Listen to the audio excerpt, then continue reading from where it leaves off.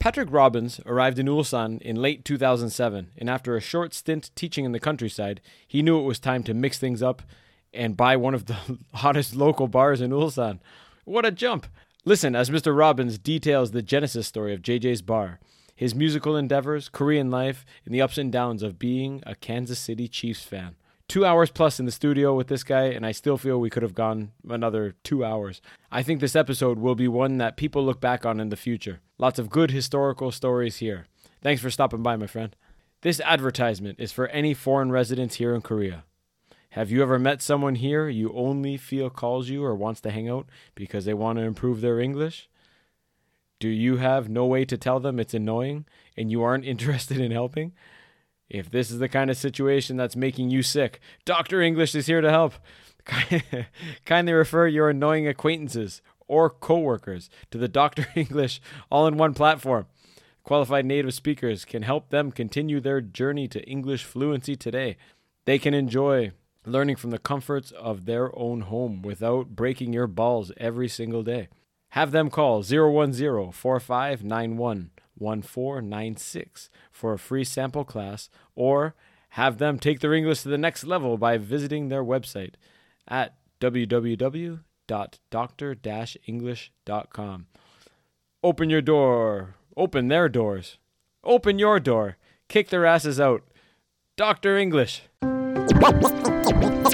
You are now tuned into This Korean Life with your hosts, Brian and Nate.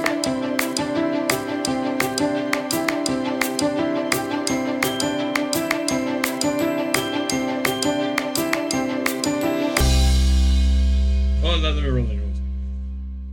Dun, dun, dun, dun, I just asked. I said, yeah. Well, it's been recorded for 10 minutes, yeah. Yeah, but you started clapping there 2 episodes ago. You were doing a clap and all this shit. And just do whatever I want. Switch it up. Keep you on your toes. Anyways, welcome back to another episode of This Korean Life, number 49. Here we are with Mr. Patrick Robbins. Welcome. Thank you very much for coming down so early in the morning. We know usually it's the night that you're keeping everyone in line at night, but thanks for making an early trip over to Mugadong. Absolutely. Thank you guys for having me. Yeah. Let's get right into it, man. Give us the steps or the story behind how you came to be the proud owner of one of Ulsan's longest probably running establishments. Yeah, so Foreign establishment. I have to go back to the beginning here, kind of. Yeah. So I originally came to Korea in 2007. Yep. When I was initially I was living in Gyeongju, which is where I met June. Oh, you guys have been together for 14 years. Yeah, 2007. since the time you got here? It was about 3 months after I got here. You Yeah. and Brian are buddies. Yeah. About 3 months after I got here. No way. Wow. When did you come? So that would have been October of 2007 is when I came. Yeah, we're right around the same time, dude. So I guess technically it's like 2008, which it was wintertime when I moved in, right? And so, the year went great. I really enjoyed Korea. And so essentially though, I told June, I was like, listen, I'll stay if you want me to. And she just said, no, go home. Which is kind of heartbreaking initially. So yeah, I went back to Kansas City, spent some time with some family, started working again. I was bartending at a place called Houlihan. Yeah, so just hopping right back into that kind of server bartender life was not something that I really wanted to do after spending a year in Korea, because I thought I was kind of getting life back on a track where I was a little bit more focused. You know, I don't know if you guys are familiar with the kind of the restaurant bar job back home. It's not really conducive if you want to live a sober lifestyle. Yeah, I would say. So. it's a whole culture in itself. I mean, we're from Niagara Falls. That's the dream, man. You go out, you're making cash for tips, and your bar closes or your restaurant closes, and you're heading out to another one right away. Right? Yeah, or to a riverboat casino if you're like me. So basically, I was spending my tips as fast as I was making them, and I just wasn't really getting anywhere. I was applying for other jobs that pertain to my major at university. But it just was no luck. The economy wasn't great. Yeah. Well, it was a fucking horrible time for the economy. Oh, it was right there. Yeah, it was 2001, 2002. Oh, that's the 2008. 2008. Yeah, it was just a horrible time. And so I decided, you know what, I'm just going to come back to Korea. And June had given me a phone call, and she seemed really excited. And so I set up an interview for here in Ulsan, and then I came here under the pretext that I'd be living at least a little bit closer to downtown. But she was still in Gyeongju. No, actually, so she was in Gyeongju, but when I had left, she was in Gyeongju to help her friend out with her business, right?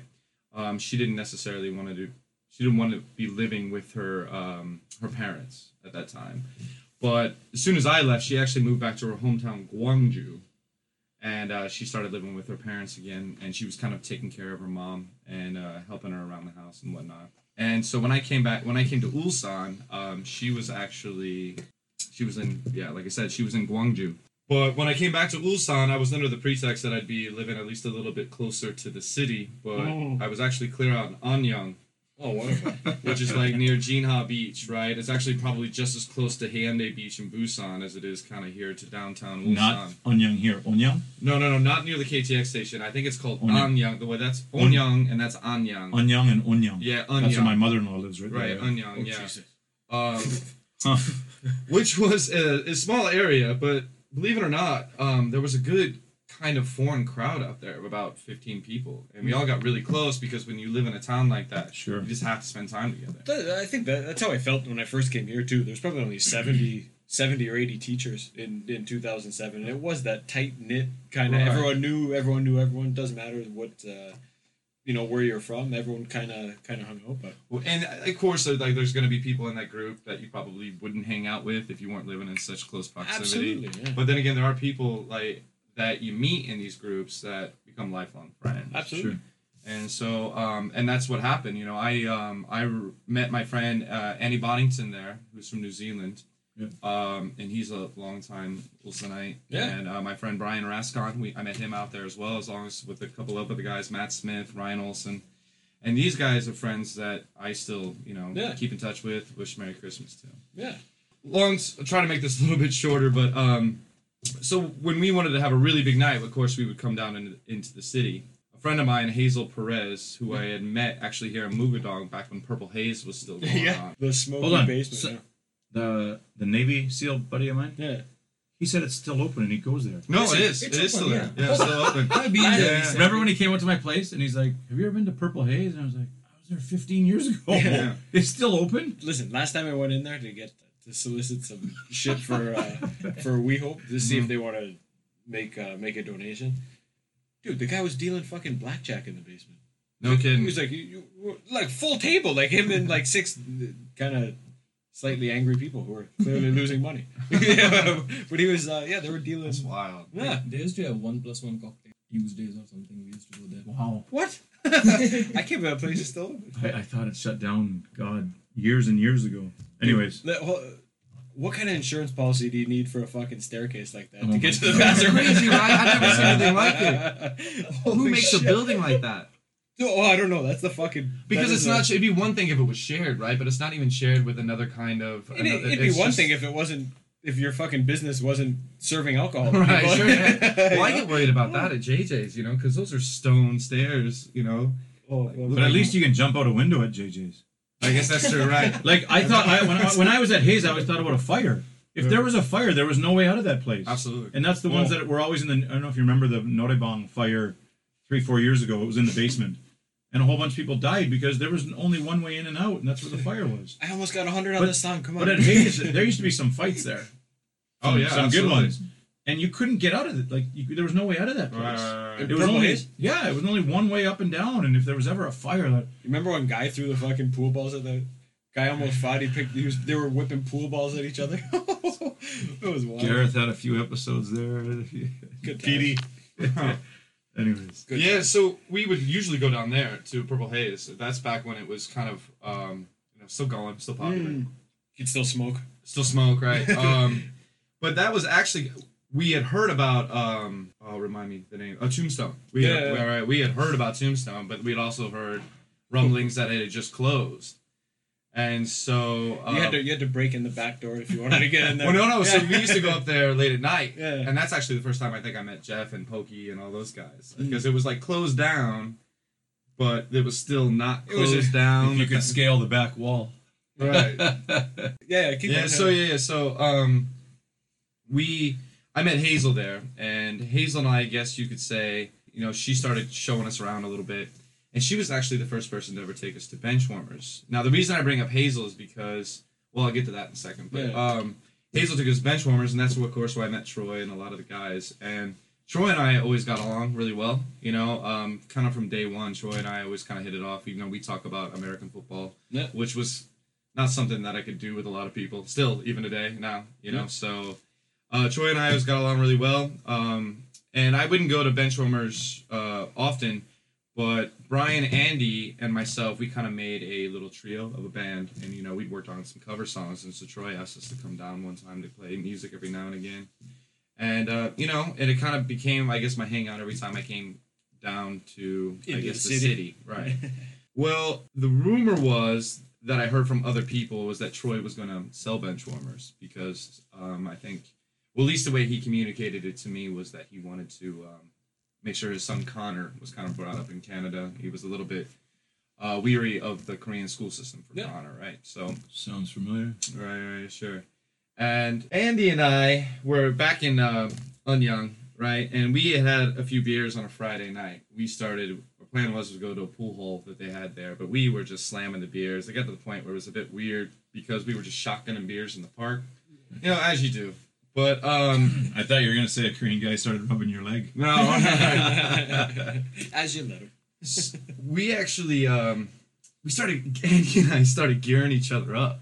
We were like, we should buy Benchwarmers. We should do it. He's like, I don't know. I'm shotgun another beer. Yeah, let's fucking do it. And so I called Troy that night, and I was like, listen, Andy and I, we're gonna buy it right now. Basically, is what it was, right? He was like, oh boy. Just hold on a second, because I have another interested couple people. And I was like, well, listen, we'd love to just have a sit down with you and talk about buying the bar, and perhaps, but the problem is that we needed one more person, right, financially, to kind of help us. And we didn't really have anybody in mind. So yeah, a few weeks later, we all sit down and we start talking with Troy. He sets a price, and he also introduces us to a possible third investor, which is Chris Masvidal, right? And that was the first time I'd ever met Chris. So looking back, it was kind of insane that we decided, yeah, let's do it. With somebody that I never met before in my life. I mean, the guy could be a total nutcase. And looking back, it just seems a little bit silly. But, Andy and I were all geared up and ready to go. Yeah, so we decided to just kind of buy the place. Troy was very savvy, frugal with his asking price, I will say. Because he is, like, when you kind of buy a business like that, it's kind of weird, isn't it? Yeah, well, you gotta pay buy for the business. furniture or something. Right. Or I remember looking at a place around here, and it was like a real estate place, and I asked how much she was selling it. Just curious, how much is it? Like if you gotta put the quality or not the quality. I still don't understand it. You had to put the down payment money for the owner of the building, but then she wanted fucking whatever, like tens of thousands of dollars for the business. I was like, I'm not opening a real estate business. She goes, it doesn't matter. You still have to pay me but this. why I was is like, that? what the fuck? But when Dano opened his restaurant, it was a katsutori or izakaya or some kind of Japanese place, and he had to pay for that frickin' special skewer grill and all this shit. And he was doing fish and chips. Like, he didn't need that shit. But they're like, we want 50 grand or 80 grand because you got to buy the shit in because here. they paid it when they went in. So take it out with you and sell it. So I still don't understand how that works. And when you sell market just opened. When you sell a hagwon, you got to pay for the students, but all the students might quit. But you still got to pay for them, kind of like. Yeah. I'm selling my hagwon with 80 students. Well, that's if they like me and they want to stay, but they might all leave. Why would I pay for your students? And that's why I kind of understood where Troy was coming from, right? Because it wasn't like Troy was selling a failing business. I mean, Benchwarmers was still quite popular, right? And he was selling us some of the clientele, right? So absolutely. I understood kind of from that perspective. And there was furniture that we were planning on using in there. Obviously, there's obvious... he had liquor suppliers that we needed, and refrigerators and all that stuff really adds up when you want to invest in the business, and that's just stuff we didn't, So I understood the prices, I guess, is what I'm trying. When to you say. said Troy was kind of, I thought you were going to say he didn't keep it up so well, and it was so dark and dungy because I know you guys did a hell of a remodel on it, and God, it was like a An ultimate man cave. It was an actual cave back then. Well, that's the first thing I did as soon as we bought it, right? That's the first thing I did. I was really excited, so I was ready to get in there. So first thing I did is I went in there on my own on a Monday night, and I cleaned out the kitchen. And let me tell you, I've never You ever seen tasted anything so poutine from disgusting. 2002? 6.8 million poutines never wiped the grease down. Well, that's what once. was crazy. There was food that expired even before Troy opened the bar.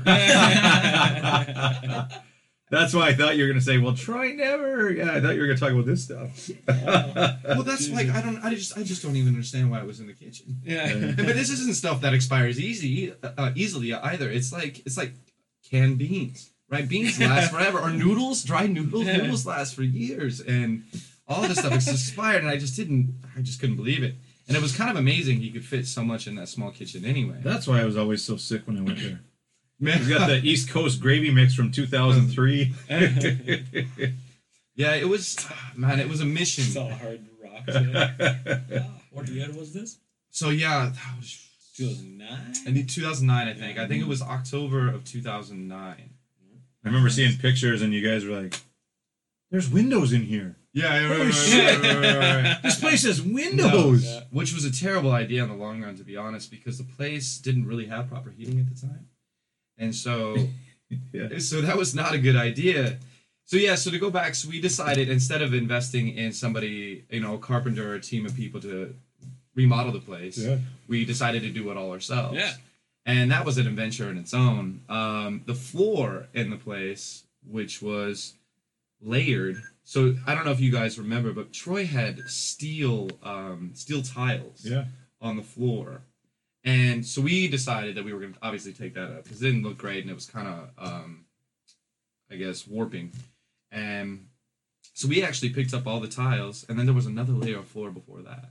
So we had to get rid of that floor. There was another layer of floor there. We gained probably 1.5 inches just on floor space alone. Right? Right? And that's such a Korean way, right? Don't do it properly. Just put it over top. Right. There's a hockey rink in Pohang, and the foundation was cracked and all effed up. It's a hockey rink.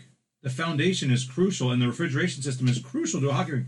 What do? They poured a new slab on top of the old foundation. So now the dasher on the boards comes up to like just over your knee, and the glass is like right at neck level, so you can decapitate yourself. Right where you need it to be, right? And it's like, did they do something different here? And like, yeah, they re-poured the foundation 8 inches higher than it used to. They didn't take the old one out? No. Right on top. Get it done and keep going. Fucking wallpaper, anything. Yeah. Right. But see, that's what happens, though, is that when people finally come in and they want to replace the floor, like happened to us, the floor that's underneath the floors is really hard to get up. I mean, that was a weak mission in itself. So we're really scraping crowbar and scraping up the tiles underneath, right? Jesus Christ. And so, but Got cool a enough, body under there. with the metal slabs that we had, right? The metal slabs, we actually were able to sell that. Yeah. And that actually paid for the floor that currently is in JJ's bar right now, which was kind of cool. But something Troy doesn't know, and I don't know, this is really weird, right? But when we're doing this whole remodeling process, a couple of funny things A happened. huge bag of One- money. Well, it was some money, right? Yeah. We had it. Andy, Chris, Was and it I, in an envelope? It was. Did it say hockey It wasn't pool? an envelope. Did it say hockey pool? I don't remember, but it wasn't an envelope, right? It wasn't an envelope. That one's And been missing for a while. We were poor because we had just invested all of our money paying off Troy and trying to get things for the bar. Yeah. And I mean, I was living on ramen in Korea, which is The hard. expired one? Yeah, the expired one. That's what I should have done with the food. I didn't even think of that. Sustenance. But no, so we found this kind of wad of money in this envelope in the corner of the bar near the ceiling tile. And it was a You gotta good get a big Christmas present this year, Troy. it was a good 160 $160 in there, which was a lot of money for us, right? Sure, So jackpot. we went out and we got ourselves a nice little well, we needed to save it, right? We were like, let's go to Sam Gibson, but no, we couldn't. We just actually went to McDonald's and kind of used that money to feed ourselves over the week. And another thing was Troy used to have this what do they call it? Kerosene heaters, right? The kerosene heaters next to Little space Kind of heaters, back. you mean? yeah, but it was quite big, Okay. right? It was kerosene. That's how he heated the place. And behind the kerosene heater, once we kind of cleaned everything out from behind it, there was a nest, right? And there was this a literal nest, right, that had this egg in it, right? And we had no idea how long it had been there, and so we wanted to be super careful with it. Could have been right? a dinosaur. And we were doing a lot of work that night, so maybe we had a few drinks in us, and I was like, Andy, you better be careful when you move that nest, right? And he was like, but what if it's still alive? And I was great. It was like, just move it outside, you know? And so he's carefully walking across the bar, trying not to, do anything to the egg, and suddenly something happens where he just trips over, because we had tons of stuff all over the floor because we were cleaning, and he just trips, and the egg just whoosh. And you could almost see the little smoke like in a cartoon coming out of the egg, right? And it was a stink bomb. Oh. So here we are, we're poor. Obviously the egg had been there a very long time. So here we are, we're poor. We've been working all night, all week, every day, before work, after work. And by work I mean teaching. And now the whole place just stinks like a stink bomb. And yeah, so that you'll never forget the smell of a rotten egg. Oh, it's horrible, man. I cracked one in my one room. It was disgusting, like puking. Oh, like you could vomit. I can still conjure up the fucking smell in my nose right now. It's disgusting. And it never goes anywhere. Like you think, okay, we'll just open a window, or we'll just spray something, right? But no, it just never goes away. Jesus. Yeah. And so you have to JJ's. Yeah. So anyway, so do that whole process. We finally get it done. It does look better in there, right? But the problem, like you said, is we were very green. We didn't know what we were doing, and that's just an honest. And I think Andy and Chris would even agree with me today. We were over our heads. Chris did a fantastic job with a lot of the construction because he did the majority of it because he's very good at that kind of stuff. And he did a very good job with it, and we did the best we could with the limited time that we had, because obviously every minute we're not open is money we're losing, right? So we wanted to get it open, so we kind of gave ourselves a deadline, and when we got to the deadline, we just kind of stopped doing the renovations and kind of stopped doing the construction on the place. But so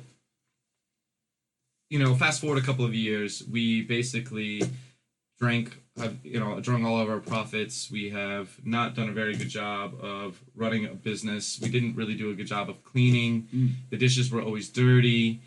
And yeah, so it's still bench warmers. It is still bench warmers at this time, yeah. So we decided to keep the name because at that time, if you looked into a Lonely Planet, and this is before you guys there was no smartphones or things like that, right? Smartphones were just coming out as soon as we were kind of at the end phase of bench warmers. And so people, when they wanted places to go, they had to look at a Lonely Planet or go online to Google or whatever to find the places to go to hang out. Bench warmers had a presence. And bench warmers had a name. That was part of how I got recruited here, I think. Was the guy sent me a picture and said, look, we got this awesome bar, bench warmers, and all the boys and hockey pools and all the ball hockey guys. And I was like, that sounds like a jackpot. Part of the price, yeah. Yeah. Right. And so we decided to keep the name, and for that reason alone, because it had a reputation. If it maybe not the cleanest bar, but definitely a very, very, very fun place to hang out, and we wanted to kind of keep that atmosphere.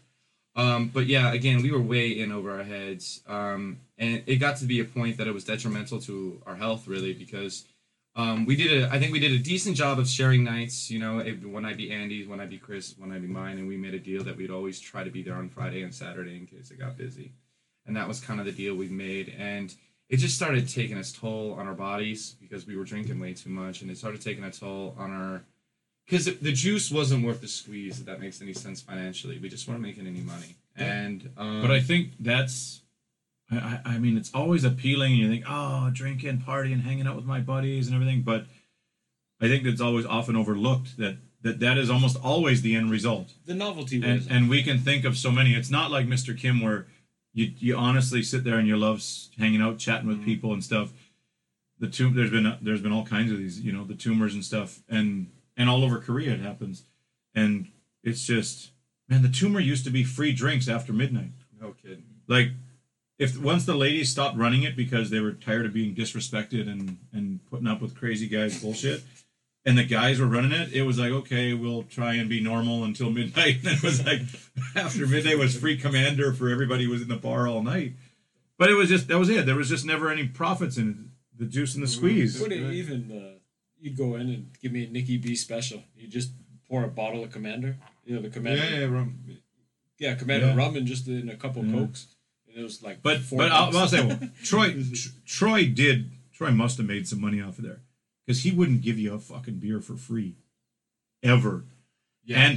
And he would even not bring in draft beer because he can make twice as much from the bottles. Yeah, but if you want to run a sustainable business, this is But that's what I mean. Yeah. Like, you got to be a dick, even to your buddies, if you want to make money. I don't know if it's a dick move. I think it's a fucking smart business. Well, yeah, I think it's. But hold on, why are Mark and Jeffy so hard to go to Chili's? Because it wasn't all free. Yeah. Al's was. So that's what. But and now I think they've kind of manipulated Chili into getting a few more freebies. But Chili knew it at the beginning too. You can't just be giving free stuff to everybody. It kills you. You Yeah, can't do it. and we would do that. That's exactly what I meant. Because you want to hang out. Because when you think you teach all day, you want to hang out with your friends too. When you hang out with your friends, well, hell, I own a bar. You know That's what? it, yeah. Let's have a good time. Here's a bottle of Sambuca, or here's a bottle And of part of vodka. that, I think, feels good that you do own the bar and you can do that. I think that's a fun position to be in. Yeah, but I think you're exactly right. You know, I think when you're young, I think just the bar business in general has this kind of, it's romanticized a little bit. You Yeah. know, people want to be like the bar owner, right? And that was the cool part about it. But at the end of the day, it is a business, and you know, it's hard work, and it's really hard work, and you know, and that's just something you have to keep in mind. So yeah, so to go back to the story, 2 years later, we're not making any money. Everybody's just worn down. And so we all kind of knew, we never really vocalized it, but it was kind of coming to an end. And so it was right before, I think it was right before Halloween. The It's almost Nucci was strong. right. 2 years right after we had opened, I remember we all sat down around a table, and I think it was a Wednesday night. We say that because it wasn't very busy inside. And we just put down a bottle of Jameson, and we just had a long chat, Chris, Andy, and myself. And by that time, Andy and Chris and I were, you know, we were best friends, I would say. You know, we were really close. And we all just sat down, and we were all very honest with kind of what was going on. And Andy had expressed that he wanted to move on. And Chris said that, you know, he wanted to move on as well, because at that time, Chris was making decent money working on people's computers. Yeah. Because if you guys remember, he was very Maz good Computers with, was good, man. Right, yeah. And He's still doing it. he's still doing it, and Yeah. he's very, very talented, you know, at that stuff. But I just always had the feeling that I could do better. You know, I've had a lot of experience in this service industry and bartending that I just always thought I could just do better. Yeah. And it was more a sense that I needed to prove it to myself, because I basically just wasted the last 2 years of my life, essentially. Well, that'll light the fire under your ass. Huh? Yeah, I mean, looking back. Yeah. And so we kind of negotiated kind of a buyout for them, which was very modest, and they did me a big favor by doing that. At that time, June had plans to actually move to Ulsan, and so obviously I needed some cash flow to kind of get things going, and I wanted to redo the whole place again. But I didn't want to do it on our own. I wanted to make sure that it was done right by proper, you know, professionals. Yeah. And so she was very supportive, and she said, "Yeah, I got you. You know, I'm looking forward to doing this," which was amazing of her to do. But she knew I would work hard. Yeah. You know, she knew that I would do whatever needed to be done, and so JJ's was born. yeah, and that's kind of how JJ started. In the beginning, what was your initial concept for the bar? You wanted, like, I wrote down here, do you want it like Cheers? Like a Cheers bar? Do you want it like Moe's Tavern? The Drunken Clam? Patty's Pub? What was your original concept of the bar? So it's kind of crazy how that's kind of evolved over the years. You know, like when you're renovating and you're just making sure everything's kind of in order, kind of that's the last thing you kind of want to worry about. Yeah, yeah. You know what I mean? You just want to make sure that it looks nice, Yeah. right? You just want to make sure that people walk in, it's comfortable. Yeah. That's priority number one, right? And so Like, you mean the bathrooms or? everything, literally everything. Right? No, but there was women who didn't want to go there just because they were scared of Troy's toilets or lack thereof. because it was a shared bathroom at that point. Yes. It was a shared bathroom. We have lots of funny stories about that. Oh, jeez. You have the bathroom separated now, yeah? Well, which was crazy because a friend of mine during Jason Lappies, Yeah. God rest his soul, Yeah. he came down one time and he was like, "What's upstairs?" And I was like, "You know what? I don't know, to be honest with you." And he goes up there and he's like, "It's a bathroom." And he's like, "Why don't you just talk to the landlord and then you could separate bathrooms?" And a lot of the great ideas that have happened at JJ's all become as a result of the people that really care about the place and want to see it improve, you know. And so I was like, "Yeah, that's a great idea." I called, And I said, listen, I'll pay you an extra $100 a month for the bathroom. And she said, yeah, okay, no problem, deal. Because it wasn't being used anyway. So we were able to separate it. Because in the old days, you could go in there, there'd be 3 guys. Wow, I'm not going to wait. Dude, it was a shower curtain separated. I'm not going to wait. It's a chick taking Just a go to dump, the... You're pissing, Spraying everywhere, and then a poor girl comes in, there's 4 guys pissing all over the place, 10 beers deep. And I was like, oh, you need like a frickin' cleaning crew before you can go for a leak here. It was terrible. I'm not sure if even separating the bathrooms has really solved the problem. A shower curtain. Well, listen, I went to take a leak one day. The guys is upstairs. Right? Yeah. I went to take a leak, man. I went in, closed the door, took a leak, and a girl walks out of the store. I swear to God, she came out. She's like, "Hi, how are you?" I'm like, "I got my dick out. Doing all right." No kidding. And she introduced herself, and her name's the same as my wife's. I was like, "Oh my God, you got to be kidding me!" "Hi, I'm Julia." I was like, "What are you doing in here?" Like, this is proper conversation. And the only thing I could think was like, "Oh my God, if I walk out of this bathroom and someone who knows my wife is standing there, like, how the fuck am I gonna explain myself?" Like, it's just one of those situations you get into. You're like, "Oh my!" You like, would really literally have to go grab her, drag her over, and explain the story, explain why you were in the bathroom, right? But it was so shocking. But I could even reflect back on when there was only one bathroom available. I was like, this probably happened all the time to people. Well, you know what? I think that's probably when we figured it was probably over for Benchwarmers. There were a few occasions when we caught people having sex in the bathroom. I was gonna say there was multiple occasions of other friskiness in that bathroom. Yeah. I mean, like you could walk in any random night and be like, "I guess you can't go to the bathroom tonight." See you later, guys. Gotta have a third bathroom now. No, I'm not gonna say stuff like that still doesn't kind of go on. We're just a little bit more. We'll tell them to stop if that kind of stuff's going on. If anything's kind of happening in the bathrooms. There have been a few occasions where there's been stuff happening in the men's bathroom. There's been a few occasions where stuff's happening in the women's bathroom. But not the night I was there. Tumor was good. It was just the 5th floor. Right. Everything was shut down except Tumor. So the 4th and 5th, or the 5th floor was always. And I remember Andy would always tell stories. Yeah, I was shutting down the bar last night, but the elevator was on the 5th floor, so I thought I'd go up and check. And I got a pretty good surprise. But he would always tell if the elevator was on the 5th floor, he always had to go and check because he knew something was going on up there. So what's the original concept when you're? Oh right, yeah. You're renovating. You're thinking of what kind of crowd do you want to attract, but what's the not a theme? What's the feeling you want people? Even the name itself was kind of last minute because June had to go to the license. Well, when you open up a business, you have to, especially a restaurant, you have to go to this course, right? And they only offer it once a month. And June was sitting in this course, and it's all about food training, how to properly handle food, how to keep the place clean, right? Some real fun stuff. How to throw out fucking ramen from 1922. Right. Troy skipped that course because it wasn't in Newfie. How to deal with radioactivity. It's like So she's sitting in this course, and she was really surprised because right after this course, she was kind of asked to register her business right after this course, right? And so she needed a name. So she's calling me. I'm at work, and she's like, "What do we name it?" And I had a list of names, right? And it's funny when people know you're opening a bar, everybody thinks they've got the best name. It's like everybody's like, "You should name it this. You should name it this." And Chris Masrell, actually came up with the name June's Joint. We were just going to name it after June, which I thought was kind of a cool name. But I think it's false advertising. I see no joints in that. Well, that's it. I didn't want the connotations to get mixed in there. So I said, just call it JJ's, because it translates well into Hangul as well as English. JJ's. Yeah. So and then after it was done, I was like, I don't even know what JJ's means. I don't even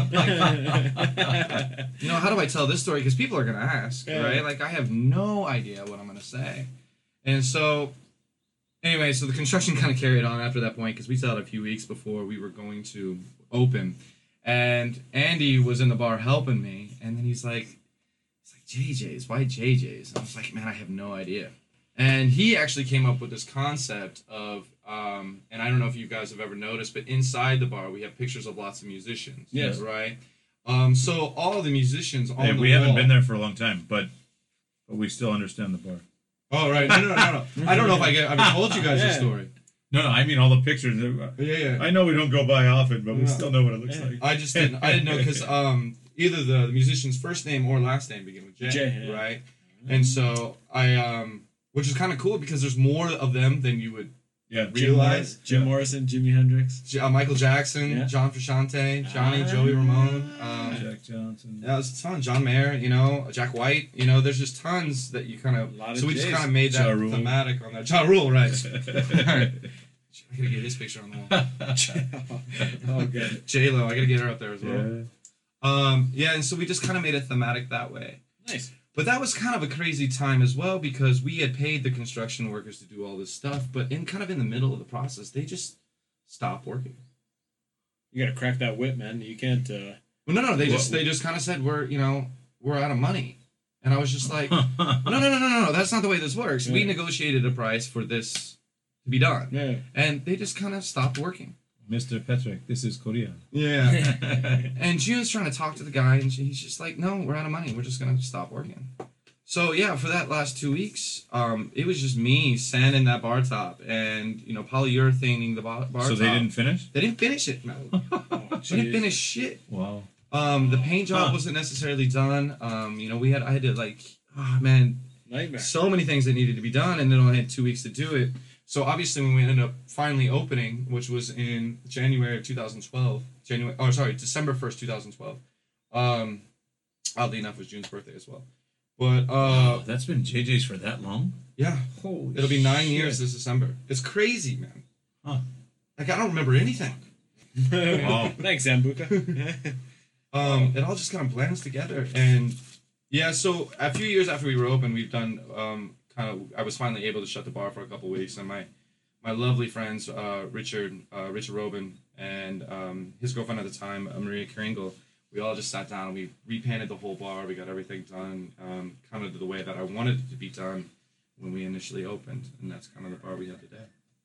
And what about do you think about the clientele at all when you're doing all this? Like, man, I think of Troy's back in the old day, and man, I met so many.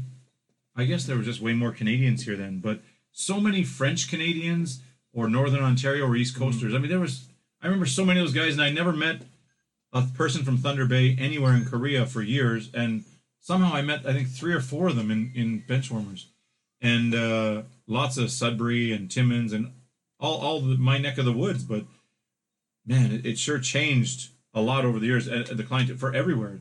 I mean, not just teachers or engineers. It's all changed. But when you're coming up with those ideas or do you think about who your clientele is going to be or no? Right. Yeah. So that is one thing. Show me the money. I think Troy was always really good at, and that's something I've always really respected about Troy when watching him is he was, he wouldn't give a buddy a free drink, but he was genuine when he talked to people. Sure. He looked people in the eyes, and and he was genuinely concerned about how life is going with them, and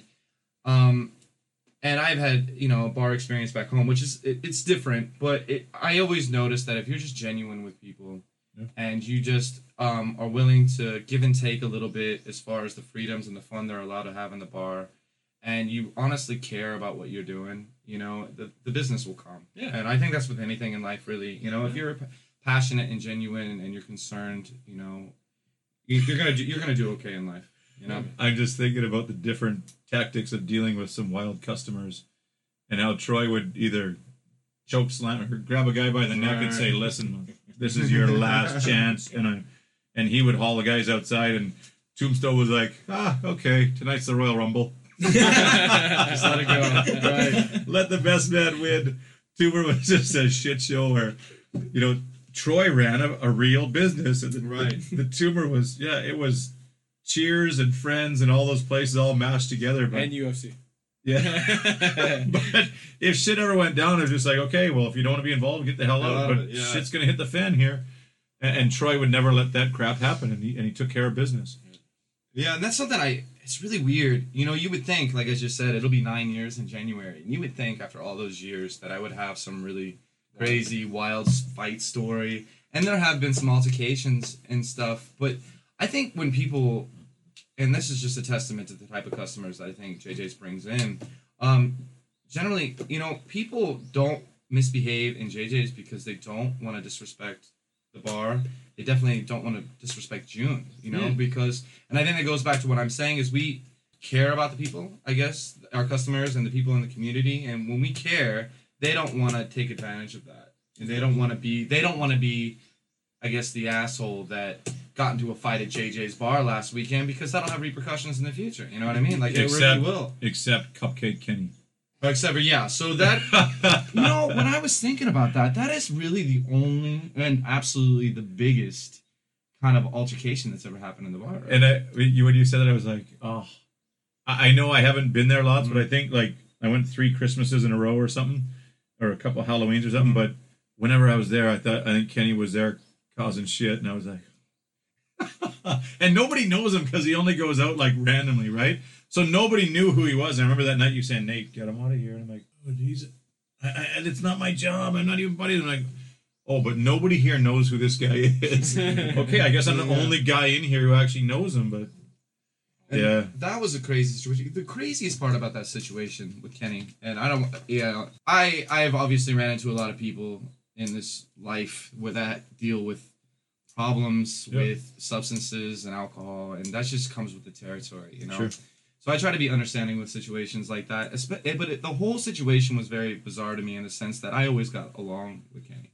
Every time he came by the bar, he was always respectful to me and June, and the guy was just obviously having a bad night, you know, and it just got really out of control. But that was the biggest, I guess, kind of the biggest altercation that's ever happened at the bar. Well, that's good to know that that's the worst of the worst. Yeah. I mean, there have been instances where a few Korean customers have gotten a little bit out of control, especially with, I think some Korean men think that when they come to the bar and they see foreign women, it's just kind of free range, you know? And I just think that they take advantage of that sometimes, and that's just something we're absolutely not going to deal with. But the crazy thing about it is normally I don't have to say anything.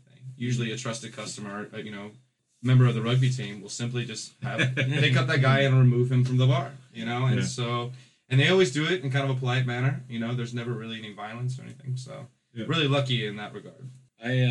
Do you see this is something you're going to continue? Oh, jeez, man. Yeah. I don't know, as of right now, that's the plan. Yeah. Right? We enjoy doing it. We love helping people in the community, and June and I really haven't had this discussion yet, but for the foreseeable future, I think, this is something we're going to stick with for a while. Outside of serving drinks, you guys also do. I remember you guys are helping people with taxes. You're doing all different kinds of stuff. So so this season is tax season, as you guys know, and we have a really loyal customer who is an accountant that comes by the bar quite often. It's one of the nicest guys you'll ever meet, and his English isn't great, but he's always wants to be helpful towards people, you know. And he offered one time, and you know he does our taxes for the bar and stuff. You cook me poutine, I cook your book. Right, so right. Exactly right. So he's like, I'll be happy to help people in the community, and oddly enough, June's kind of stuck with kind of the hard bit because she has to come up with tax numbers for people, and she has to log people in, and then she just gives that information to the tax man, and he kind of looks over their situation, and people have been getting pretty decent returns. Not everybody gets returns for whatever reason. I don't really understand, you know, the ins and outs of it, why some people kind of get returns and the other people don't. Everybody can't win. Somebody's got to pay. But no, people are always really thankful, and it's something that it's not easy for June to do, but I do know that she does, you know, she enjoys helping people, you know, around, especially because June's always kind of semi-worried that foreigners are going to get taken advantage of. Yeah. And they are. Yeah, right. And they are, whether it's a taxi or the tax man. Right.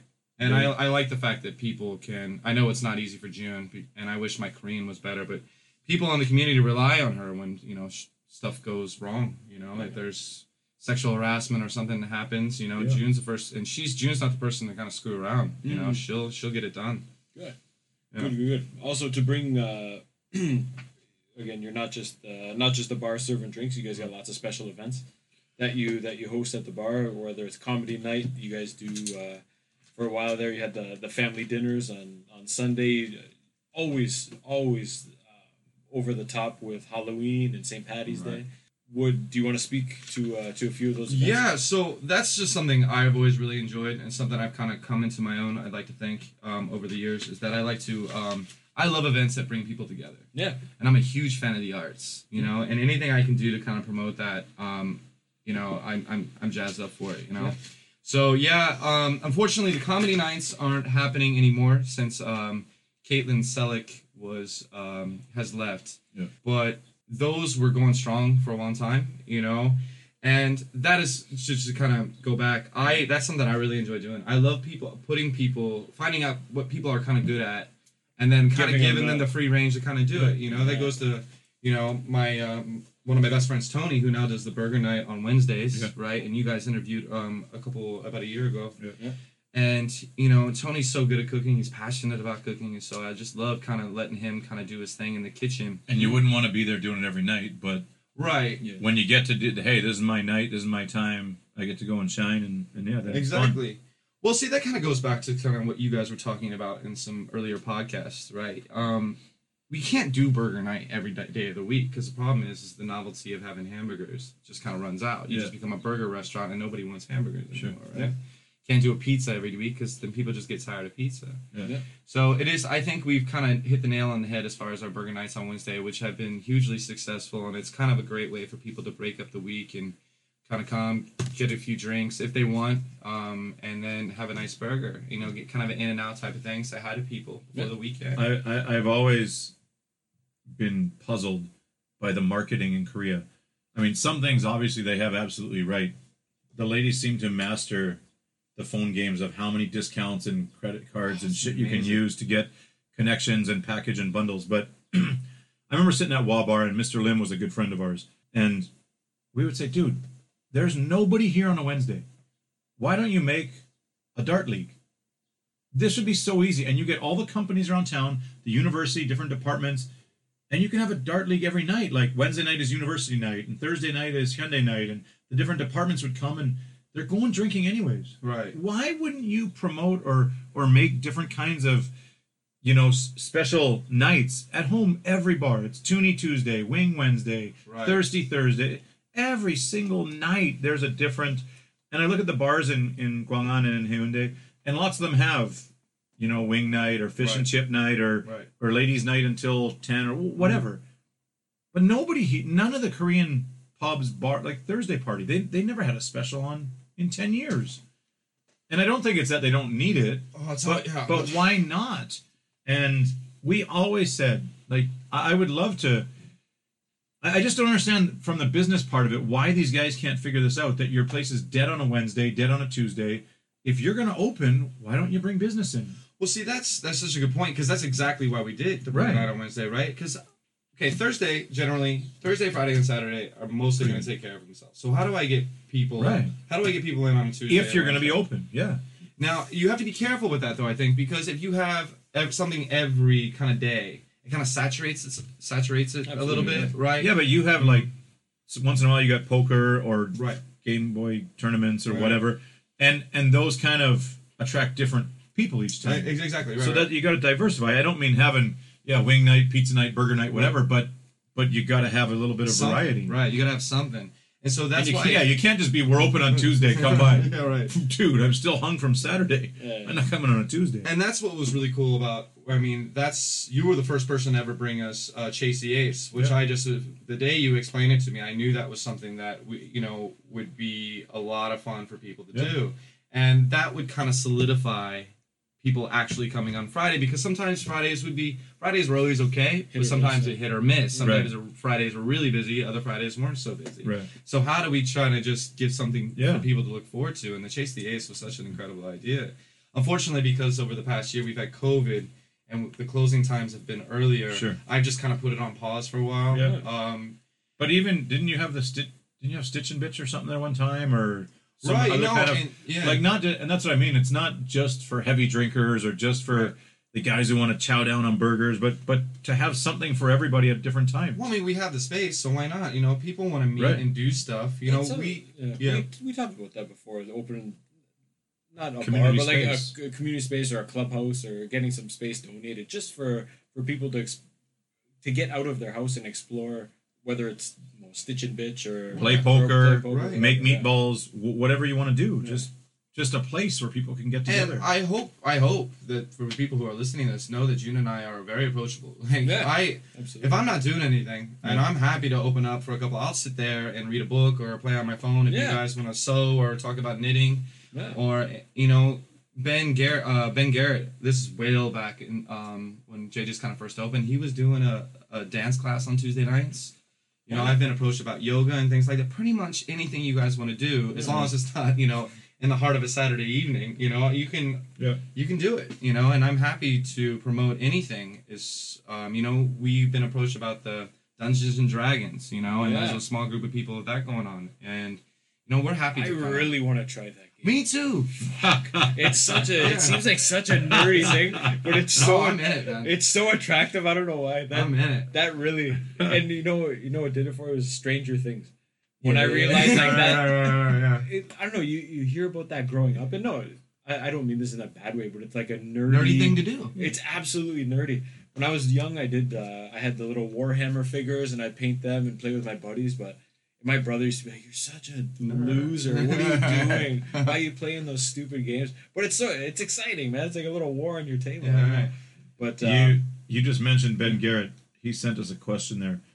How do you stay engaged in the community when people are constantly moving in and out of your life?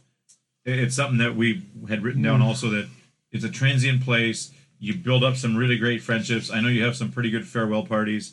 How do you not stay motivated, but how do you stay there when always someone's leaving? Yeah, guys, that's the hardest part. Yeah. Because, man, I'm so, I have met so many, and I get emotional thinking about it, really, because I've met so many incredible people. Yeah. Absolutely. Just wonderful, fantastic, talented, good-hearted people. And you share some of the best times, man. Yeah. Share some of the best times. And I hope, when they go home, back to their home country, or, wherever they're from, that they look back on their memories in JJ's and in Ulsan in general very fondly. I don't think that's a problem. Yeah. From meeting the boys in Ontario there and sometimes hooking up, and it's always stories. Tombstone, JJ's, Right. Bench, that's where most of your memories are. Other bars didn't even exist. Like, there wasn't a nightclub or something. It was for old Ajumas or something, a booking, or there was nowhere to go for years and years. It was only those 2 or 3 places. So So my problem with the whole thing is not when people are leaving. It's just I become so immune to it. And it's become the point where now that June and I don't want people to think that we don't or aren't going to miss them. Yeah. But it's just one of those things that we're like, we just kind of done this so much, and you'll always be a part of what this place is, honestly. And but you just become immune to it, and so it seems like you don't necessarily care. It's not that we don't care when people are leaving. It's just it's really hard to do. People are always saying, we'll talk, we'll send messages, and we're like, no, get in line. No, you won't. No, you won't. That's not gonna happen. But that's okay. That's totally okay. But to go back to what you were saying, yeah, it does make it a little bit frustrating. It does make it a little disheartening to kind of have to go through that on a constant basis, But it also must be rewarding that you get to make those friendships that the average guy living his life in his own 2 niches of whatever, Friday soccer club or softball or whatever, and work. And your circle of friends doesn't change, and you don't get to meet people. Yeah, that's why I like being in Korea. I mean, one of my best buddies is Jeffy, 65 years old, or 70, I don't know. But another good buddy. 60. Come on. And another good buddy was Willie. And Willie was like 23 or 24 when he came, and because of hockey, but he's someone that I wouldn't normally hang out with or connect with. And that's part of living abroad, is what I like, is that I'm always evolving because the people around me are evolving. Right. And I don't get to meet those people at home necessarily. No, that's a good point. We are always meeting new people. But from a business standpoint, or from a business aspect, you have to worry, who's going to take this person's job? Did they drink? Are they going to like coming here? Yeah. And that kind of thing is like, honestly, that's a question we ask ourselves, are they goddamn teetotaling, Epic, please bring in alcoholics only. Well, I mean, seriously, it really started worrying us because for a while there, it became a point where they were bringing in a lot older people and older people usually are fine, but they come to Korea for a different reason, I guess is what I'm trying to say. Yeah. They're coming to save money and have an experience and have that whole cultural. Now this is only teachers, not engineers, because right. they got no problem putting the card down. Oh, no, they don't. But unfortunately, because of what's happening with the shipyard and the Yeah. oil prices over the past year and a half, we've seen a decline as far as I think it's on the rise now. I think more people are coming in. They seem to turn the corner. Yeah, they got a Yeah. bunch of new contracts and looks better now. Yeah, and so that's always good to have. From a clientele aspect, but it's always good to have kind of older people and younger people at the bar at the same time. You know what I mean? Because it kind of keeps things in check. I know that may sound a little crazy, but Yeah. when you have older people around that are more mature and just having nice conversations Yeah. and drinking, it kind of keeps the younger people from tearing off their shirts or swallowing each other's tongues in the middle of the dance floor, How how do you decide who gets the big farewell party or not? How? I mean, it must be That's a good it must be a question, yeah. tough spot because Sally's been coming here for 10 years, but she only spends $5 a time. But Johnny's come for 3 Right, years and he sure, spends like yeah. $500 a night, and we got to give him a big party. Right. How do you? I mean, you say you're immune to the feeling of them leaving and stuff, but what about? How do you pick and choose who gets the big farewell What is it? announcement or whatever? Is it you who picks and chooses, or do they approach you? and They, say, yeah, yeah. see that's what I was gonna say. They approach us, and I think everybody consciously or subconsciously knows what kind of party they're gonna get at the end of things. You know what I mean? Like everybody kind of knows. Where is everyone? What the hell? There have been a few occasions where it's like, oh, good luck, and there's other places where June and I are just like in absolute tears because we're really generally gonna miss this person. But some people come and say, "Hey, I'm going to bring 10 buddies or whatever." And yeah, no, of course, if you want to go away party, that's great. Obviously, it would be a little bit awkward if this was like your second time to JJ's and you're throwing your farewell party there. But yeah, but Shut people it down. kind of know, right? Yeah. And just along the same vein, how does someone get a picture on the wall there? Yeah, that's a good question. I just want to apologize to everybody listening here. I promise that I will. It's in the works. June and I are planning a week off renovations to kind of get Update things. the pictures? Yeah, to update the pictures, kind of get things doing that overdue kind of deep clean. And so we promise to get pictures on the wall. Unfortunately, for some of you, you might get replaced. No, I'm just joking. No, but seriously, that's something we've been talking a lot about recently. So we're gonna make sure you guys get your pictures up there. I'm not asking to put my picture up. No, I know what you mean. Can you? Sorry, back to the comedy one. I want. Was there any stand-up performances that really stuck with you? I went to only one. I think it's. I might. Did you ever do a cross one with Anchor? Or maybe I can't. No, right. Yeah. So that was something I had organized with. So my a friend of mine who's a very I guess a longtime person in Busan. He's involved in essentially everything. Chris Tharp, Yeah. right? He does the Haha Hole and the comedy troupe in That's what it Busan. was. Yeah. Right, but he had a friend named Brian who was traveling around Asia. Yeah. He's a professional comedian. Yeah. He does it for a living. He wanted to stop by Korea and have a tour here, and so Chris approached me. He was like, "Hey, listen, we would love to do it at JJ's bar if that was possible." And I was like, "Well, listen, let me really help promote it and get it to a bigger location that maybe has a little bit better seating." And so so we got it over there at Royal Anchor, and I'm really good friends with Mr. Kim. We got it over there at Anchor and kind of made a big night out of it.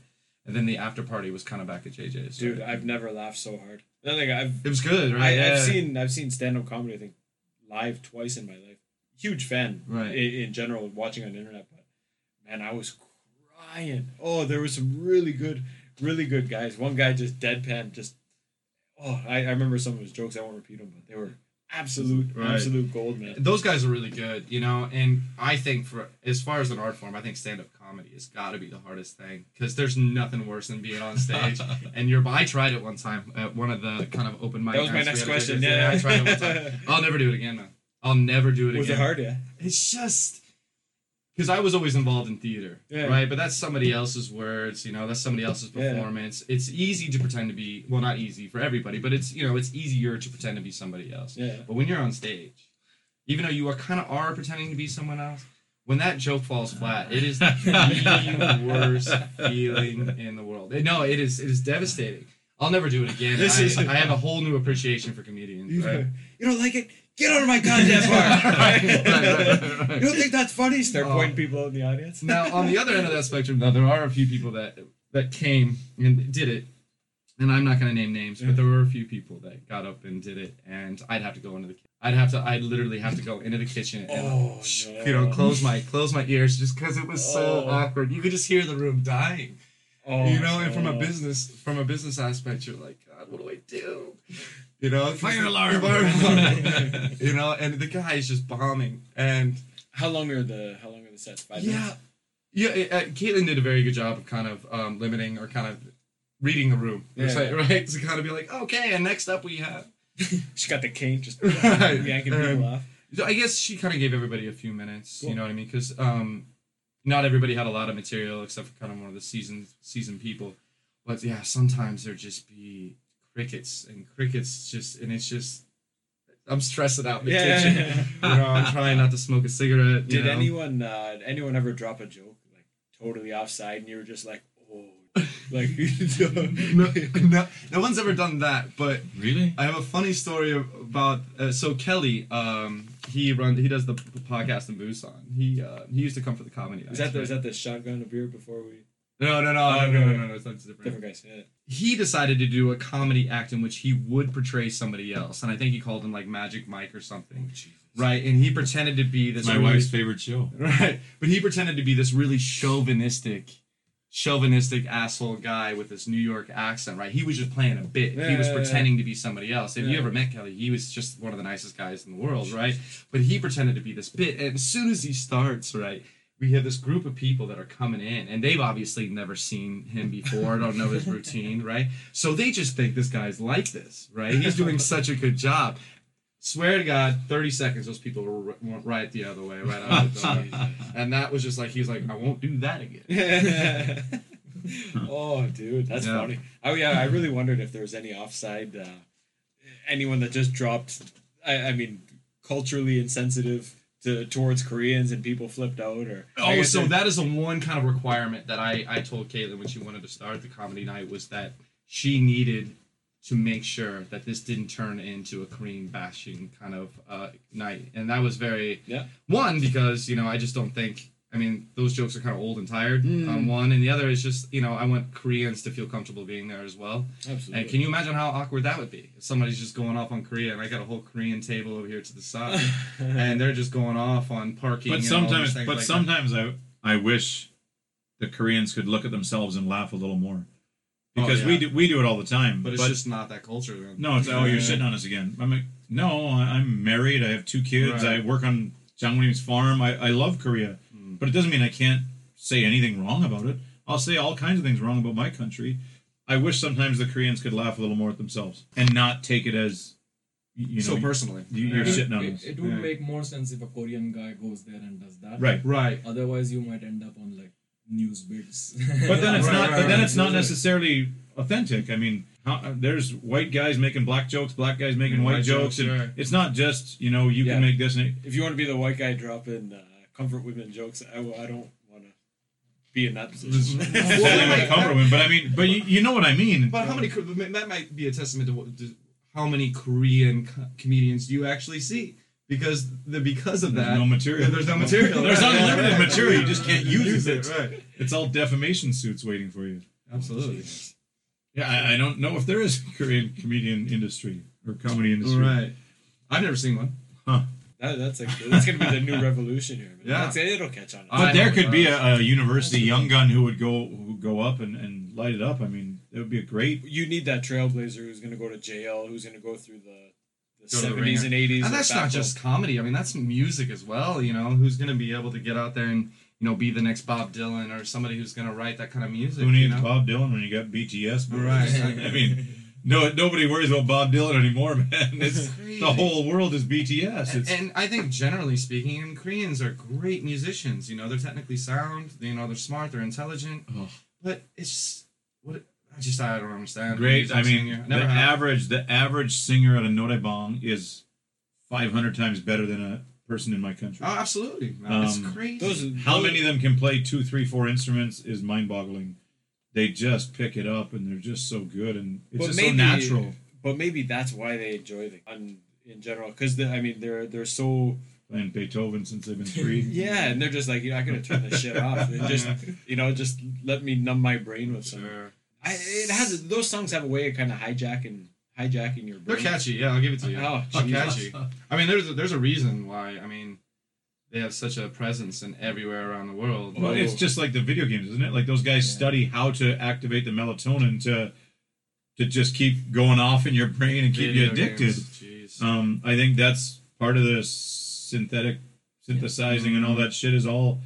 I don't think it's by chance. I think they study how to what sounds, what pitches make your brain go off, and But we were talking about that AI. it's not Bob Dylan anymore. we were talking about that AI band, and I was showing my class like, "Hey, watch this girl sing. Do you think she's pretty? Whatever." And throughout the week, I had heard the same song 4 or 5 times. I was driving home one day. I was like, "Fucking songs in my head. Yeah. I didn't even like it. Why am I thinking about this?" Yeah, it was. So that's the whole radio at home. I mean, who picks the top 10? Whatever's on the radio growing up. I mean, we listen to the top 10 at 10 every night going to bed in middle school or whatever. And I don't know. I didn't vote for that. Whoever decided to play that. You never called in? that- Never called in no. one time? that was the songs that I was going to like because they keep putting them on every night when I go to bed. So I liked them. What about your biggest musical influences? You're quite into the music scene. You're the head man for the Stops. What growing up? Who did you listen to? Yeah, I mean, music has just always been one of those things. I can still remember the first time. You guys remember that first time? That first song you kind of hear and you're like, wow, it's like magic. It feels different. Yeah. Yeah. You're talking like when you were young. You remember like that first song that you remember listening to and just having a totally different Macarena? reception to it? No, it's not. I remember. I want to hear yours first, and I No, got yeah. a couple. So I just remember being in my mom's car, and I remember the first time listening to Michael Jackson. Yeah. And I'm pretty sure it was "Man in the Mirror." Yeah. And it was just a whole different, because I was understanding what he was saying. I Yeah. was understanding what he meant. The music was incredible. Yeah. And I even remember, and this is a very young age. I mean, it must have Yeah. been 6, 7, 8 years old. I remember getting goosebumps as a kid. Yeah. And since that day forward, music has always just been. Yeah. It's like music chose me almost in a way. I know that sounds cliche and stupid, but music has just always been a very, very big influence on my life. Absolutely. Yeah. I remember hearing Lenny Kravitz, "Are You Gonna Go My Way?" Such a good song, man. Like at a young age, I was Yeah. like, "Whoa!" And Rage Against the Machine, Oh, "Bulls on man. Parade." I remember the first time I saw the music video. That's probably like 93 maybe. I remember wearing Music Janko videos. jeans with my skateboard, Oh. just blaring Bulls on Parade, man. Dude, Yeah. watching the music video and he's dancing. They got a huge crowd, crazy, yeah. and I was like, "Holy shit!" I can run through a wall after listening to this, man. I was young. I don't even think I hit puberty yet. I never. You had to actually go out and buy tapes and before CDs. You had to go out and buy tapes. Yeah. So you had to actually try to. What was your listen- first tape? Do you remember? New Kids on the Block? What was the first one you bought? You remember the first one you bought? No, I remember more. Columbia House. 12 CDs for 1 cent, and the collection agency coming after me 5 years later. No kidding. Because I thought I was You got it at the back of the TV guide or yeah, whatever. and I was like, 12 CDs for 1 cent? Okay, I can do that. And Dad's like, don't ever do these things because there's a catch to them. And yeah, it was like 5, 6 years later, they kept the collection agency kept sending messages, and I'd be like, and I'd go to the race to the mailbox, and I'm like, hope Mom and Dad don't see this. Throw it out. You owe me $7.99 for Ace of Base. But So good, man. But no, I think a lot of my early music influences were from Dad and just playing records in the basement, and it was just Simon and Garfunkel, Paul Simon, Rod Stewart, and those are a lot of my real early memories of music. Was just Dad's pounded music in the basement, huge stereo system, and then I can't think of when it became. I think Columbia House was when. Otherwise, yeah, we definitely bought some CDs. Fresh Prince of Bel-Air, DJ Jazzy Jeff, or 12 Rings with Fresh Prince. 12 Rounds with Fresh Prince. No. Oh, God. Dude. Awesome song. At Cypress Hill, Black Sunday. I think that's the name of the album, man. With Insane on the Brain on it.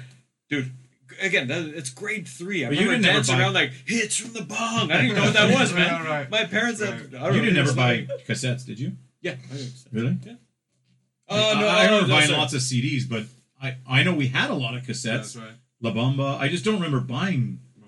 I don't remember buying all of them. I remember buying CDs and going to the record store and buying CDs and stuff, but I remember I don't remember actually going waiting out for it and to come buying on the cassettes. I don't know radio where it like came from. 3, 2, Go! 1, Yeah. and you Yeah. And I got that double dual cassette ghetto blaster, so you could do high speed dubbing. Oh yeah, I remember whining that when it shows that thing. Did you know what this is? Because kids nowadays don't know. Right. Whining the pencil in the cassette. Crisscross. Yeah. I think I had that. Crisscross will make you jump. Yeah. That's those were the ones. Man. When did you pick up a guitar for the first time? Yeah, so geez, I still remember it like it was yesterday. A guy at my high school, was named Brian Davis. He was the older brother. A lot of Brian's in your life. Yeah, no kidding. Brian Davis, good guy, but we had this kind of I was always involved in choir. I was definitely a singer. I've been a singer all my life. We had this kind of talent show, I guess you would kind of say, and he was doing a song with this girl, and it was the first time I'd ever seen a guitar up close, and he was playing this country song. But the first time he strummed that chord, I was like, this is magic. Gee. Yeah, so I was 15 years old, and we had a guitar kind of laying around the house, and so I You're got 15? 15, yeah. I got it tuned. Brian helped me tune it, and then he taught me how to play 2 chords. Yeah. So I literally just spent the next 2-3 weeks just going back and forth between G and D, G and D, G and D, and G. And it got to the point That's where where I am currently. and I got to the point where I was doing really well. I was able to kind of switch up the rhythm patterns, and then I added one more chord, and I was like, oh, I can play, probably 10 songs with this. Yeah. And then it became playing with the record or playing with the CD, and then it just got more and more. I learned how to read tablature, which is so crazy now, because now when I had to learn how to play, it was just reading tabs, and even that would take like 2-3 minutes to load on the dial-up computer screen, right? Right, but now it is so crazy. You want to learn how to play a song, it'd take you 3 minutes on YouTube. Yeah. There's a song out there, somebody's teaching it. I guarantee it. Yeah. It's so much easier now to learn and pick up an instrument.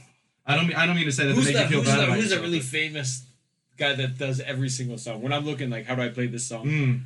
Oh, there's one. Are you talking about the guy with the hat and he's gonna get the? Yeah. I don't know his name, but I know exactly who you're talking about. Right. Yeah. Spew music, something. Right. And so guitar has always just kind of been a thing. So earlier I mentioned that when I went back into the States from after when I was in Gyeongju, I was actually playing music a few nights out of the week. I had my own kind of PA system that I had brought with me. I was playing at the bar I worked at, and along with a couple of other places. And so I had my little loop station, so I would play a few chords, it would loop, and I'd play harmonica over it, and I'd sing over it, and even dub some of the vocals and things like that. And there was a few restaurants I'd go every, I didn't ask for much. Usually it was just beer. Or one place I got paid $60 a night. Wasn't much, but it was kind of to break up everything, But when you enjoy doing it, it's not about the money, right? Absolutely, no. Well, even here, It's a bonus, but it's not the main reason. Absolutely not. And that's, because that's kind of the thing here is we have just, the band, the Stops, or even my old band, Temper, which was here, we would have to travel to places, but a lot of the time, the money came out of pocket. I mean, there were a couple places that were really good about paying, but, I mean, most of the time, you got to buy a KTX ticket to go to the place you want to go, and then you got to pay for a room. But the industry's not that developed, right? Like, I mean, bars, all these small bars can't be paying for, because it's just not, you just can't make money, right? Doesn't make sense. Yeah. We're at home, if it's whatever, these live music, every Friday's live music, people are going there to hear live music. Right. Regardless of who it is, they want to hear real music. Or, we used to go, what was it, Friday nights or something, the bar was called, and it used to be cover bands. But you knew you were going to get all your favorite hits from the 80s. Right. Because whatever band they brought in, that's what they were going to play. Sure. So you knew what you were going for, but it was better than, just listening to a DJ. So we've kind of got a good system here in Ulsan, though, because Mr. Kim, who runs Anchor, he's in charge of who gets to play at the outside busking, which is funded by the government here. So it's really cool. So what I'll do is, if we want to do a show here, what I'll do is I'll invite a band, because I'm in communication with a lot of bars around the country. Yeah. Because if I hear a good band, I want to shoot it over to HQ Bar, where, with John and Busan, or an old place we have Alleyway Tap House in Suwon. Yeah. And then we have, there used to be a place in Gwangju called Speakeasy. Yeah. So we're always in communication. If we see a good band, we want to bring them in. And so, if I want to bring in a band, for instance, like I know you guys are a big fan of Walking After You, which we had booked before this whole Corona situation kind of hit the second escalation. If we want them booked, what we'll do is we'll bring them here, and we'll charge $5 at the door, and we'll give them all that money. But what Mr. Kim will do is he'll set them up with a government busking outside, and that's the way they actually get paid. So he'll set up the busking for a 30-minute set. They'll do it outside. Yeah. Then they'll play a show that night. They'll get the door. How much money can you that. get from busking? Right now, it's actually gone up a little bit because there are people who, musicians out there that really need this money because that's their full-time job. It's about $300. Yeah, $300. So, $300 for a half hour, 40 minutes of work. You know.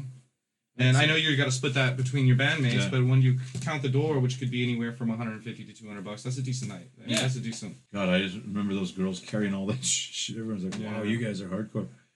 But I set up. They're really sweet as well. They're really nice people. Oh, we talked to them before they went up. And hold on, when we saw them, that was pre-Corona. Yeah. It hasn't been anything since Corona. Absolutely. You talking about Sticky Fingers? Shit. That seems like, I know, man, it all blends together. It's mental. Wow. But just regarding the money and the government funding and stuff, there's some wonky opportunities out there, especially for like you guys, because somebody contacted me. What was it? Like last year must have been. It was Corona time, and Andy's band. I called Andy right away. It was $1,000 to go and play 10 minutes. 10 minutes. At the Jungkook Culture Center, I think, and there wasn't even a guarantee there was going to be people there. Right. Like she told me, you can bring 2 friends, and it's the maximum is like 100 people can bring 2 friends each because of Corona or whatever. Budget burner. And he said he went there and there was whatever, That's what it is. like 30 or 40. But I think there's a lot of this built into the budgets that they don't know how to get rid of or how to spend, not just because of Corona, but and he was like, that doesn't sound right. I'm like, well, obviously, I'll put you in touch with her, man. And you can sort out. Maybe I misunderstood something, but I'm 99% sure this is the deal. Not Beckman. And I said, Andy, did you guys actually get paid what they said? Yeah. Like I'm used to people getting screwed over or miscommunication or whatever. He's like, no, man, that was the easiest work we ever did. Yeah, it's like, wow. But when you put in, I can't remember who we talked to before about it, but they said it's not just 10 minutes for $1,000. No, I learned how to play the instrument. A lifetime of work, going there, setting up your shit. And they were a tight band, to be honest. And it's kind of, they probably would have preferred to play longer than 10 minutes. But, how long's the chicken song? Yeah, they're fun. It's like more of an inconvenience, but $1,000, maybe you can get a new guitar or something. I mean, I don't know. Crazy, yeah. But I think there are, like, I don't know who we talked to before, but when I was young, my parents would always encourage me to apply for like scholarships or bursaries from any group, like the German group or the Ukrainian Federation. Because if someone didn't apply, they might say, "Hey, this kid's really eager and got some." Yeah, you can have it. You're half Italian. And I think in the government has a lot because World War II. I see the connection. No, because my wife comes up with all these things. She's like, "Do you know that multicultural children can get one-on-one like tutoring or teaching from their homeroom teacher 3 hours a week just because they're multicultural?" And there's so many of these things out there that a lot of people don't even know about. Yeah, there are people out there that are really just dying to give away their money for a good cause. Yeah, that's a fact. Yeah, absolutely. You wrote down here Vince. Vinsomnia. Yeah, so Insomnia. So that's something I'm really proud about from my time here is being able to kind of bring in some bands. Yeah. And Vinsomnia actually, Gia actually used to play with Walking After You. I think she was their original. I think vocalist. I could be wrong. I think she was the original vocalist. I could be wrong about that, but I know that she's kind of separated now, and she's definitely made. I think they just go by the name Vincent now. They've kind of made a name for their own. They were just on. I just saw them on SBS Broadcasting as well. They were on some music. Big production thing, and they were just on that as well. I saw them play a cover of AC/DC. It was pretty good. Oh yeah, it was all right. Yeah, it was all right. Pretty good. But so, there's always bands that are kind of touring here for whatever reason. They just want to get out and do their thing, and so I've been thankful. How do you get in touch with those guys? Like They actually, that's what I meant earlier Okay. when we were talking with other people. You know, Okay. like if John from HQ hears about somebody, Okay. So it's he'll just a network contact me. within Korea, that- Right, and sometimes they'll just message me, or people be like, Patrick's the guy you Okay. should talk to in Ulsan. And so Cool. that's something I really enjoy doing. Because it gives whatever band I'm playing in to have an opportunity to play music, Yep. right, and put on a show. And then it also gives me a chance to kind of bring in bands for people that, you know, in the city. Yeah. And, of course, there's kind of the way it works is everybody goes to Royal Anchor. They have the little show there. And then, of course, afterwards, everybody comes to JJ's Bar. So I can make a little bit of cash flow off of it as well. Beautiful. Good setup. Something I'm always looking into is new music. Do you have any recommendations for new music? Something that you... I do. I'm stuck in the... Smooth like butter. I've been thinking- Smooth like butter, buddy. I'm stuck in the past, and very rarely does something. Do you think it's a sign of age? They study that too, and they say a lot like during your formative years, that's when the music really sticks, and it's hard for anything new to penetrate the. I don't know. I'm getting older, my but 10 now I favorite listen to albums. Baby Shark and freaking Wow. Smooth as butter. Like, Right. sometimes you just don't have a choice. Don't But have a choice. my wife somehow has encouraged this BTS stuff, and my daughters are just, I mean, they can sing the songs, and they're good at it. It's kind of surprising when it's fun. Or I don't even know how do they even know BTS? They're 6 and 7 years old. That's it. How do they know what BTS is, or how can they, like, they don't know. You know, when it was Boys to Men or New Kids, like you knew every guy and you knew all the stuff, but they don't know any of that Interesting stuff. They just know selection the songs. Yeah. What any new music recommendations? Yeah, so are you- I gotta be. I mean, there's every now and again I'll hear a song, you know, just because people obviously play music at the bar, and every now and again I'll hear a song that I really like. But I don't know. Sometimes I feel like an old man screaming at the clouds when it comes to music. You know? I just feel like, you know, I don't know. I just don't really like the style of music nowadays. I'm a person that prefers, you know, a good guitar song, you know, a good vocalist, people that are actually very good at their instruments, if that makes sense. And nothing, somebody who's been dubbed over or auto-tuned. Again, I sound like an old man, but yeah, I really can't give you a band that I'm listening to, which isn't even really new. But the band that's in my headphones right now is a band, believe it or not, it's called Sticky Fingers. They're an Australian band. It's kind of, I think it's a 4 or 5 piece band, and they're it's kind of got the reggae vibe to it, like a Sublime. Were they on YouTube 6 or 8 months ago? I think These maybe, guys yeah, are going to be awesome, and somebody put them out there. I think I Did listened. you say to them. Sublime? I was listening to that this morning. No, Sublime. That's my summertime music, man. It always has been. Summertime. Always, every summer. Yeah. But they definitely have that kind of reggae indie feel to them, Yeah. and that's just what's been in my headphones recently. That's if, you know, the band's not working on music, because a lot of the times I've got our music kind of recorded in my head, trying to come up with lyrics or trying to come up with different ideas for our songs that we're writing. When what satisfies you the most about music? Is it writing, performing, hearing the final song, or seeing the reactions of people while you're playing? Yeah, so that's a good question. I've always been a performer, and even in university, I was on an acting scholarship at university, a performance-based scholarship. At least for the first couple of years, I was. And then there's nothing. I've had my fair share of experiences with substances, I guess you could say, but nothing compares to that feeling you give, that live adrenaline rush that you have on stage. The exact opposite of bombing on a comedy set. Oh no! See, you can't. Yeah, it's so different because, like, I guess in music or in theater, you always have the next line or the next song, right? Yeah. Like, even if you kind of mess one up, you always have the next one. In comedy, if you lose somebody on that first joke, you're not getting it back for the third, fourth, fifth, and sixth joke. You know, it's a lot harder anyway. Absolutely. But no, there's nothing like being on a stage with some friends, sharing music that you've worked so hard to put together, and performing that. There's nothing. I mean, I don't mean to sound so romantic about it, but there's nothing like it. I've never played music live, nor do I ever plan to, Right. or sing in front of anyone. But do you get the same feeling from playing a cover band, or from playing a cover of a song, or an original song? Is it the same? You know what I mean? Maybe that's a tough. No. tough So, question. like, yeah, there are people out there, especially, I would even say within this community, and that are very anti-cover band. And I get that. There is something to be said about, I guess, that perspective. But, I mean, I idolize these bands. You know, we have the opportunity to play songs that impacted us and to try to do them justice. I don't get that. I can appreciate all of it, but I think it's cool that you and I really like the ones that put their own spin on it. Yeah, and that's what we try to do. Like when you and I think I kind of started to appreciate that more when I watched maybe American Idol or one of those things when they pop up, and rarely is there guys on there singing originals. Most of them are doing a cover. Yeah. But when you hear them do a cover and they do it their own way, and you're like, man, incredible. That sounds cooler than the original. Yeah. And I think I like that more. And it's not even. It's almost like they made it a different genre anyways. It's not just a little tweaking.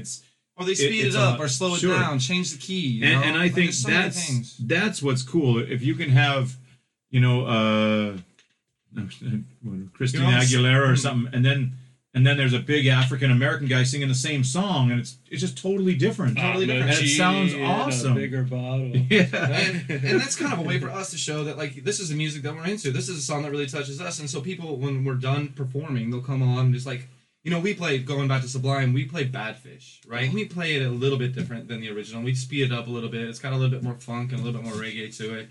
And that is so much fun. That's a song that we enjoy. And so when we get off stage, Luca, Tony, and Toby, shout out, sorry guys, they'll kill me if I don't mention them. Very talented musicians I get to play with.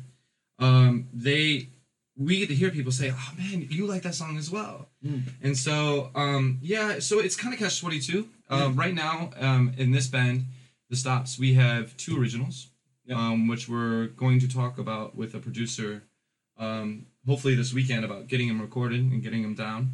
It is cool to do originals, but if, like you said, if an original doesn't go over well, it can feel like you're bombing up there. It can be very, you feel very vulnerable if somebody doesn't like an original. But isn't that kind of like, who cares? This is what we made and we like it, and this is ours. So and anybody, not anybody, but any musician can play the covers, right? Yeah. But doing your own is a completely separate thing. So if you don't try, you never know. And if you think it's good, then it's good. Right. No. That goes back. But the thing is though, when people go out on a Friday night or a Friday and Saturday night, they don't care what you think. Well, they want to hear the songs that they're familiar with, and right. Our kind of goal as a band, Sweet Caroline, right?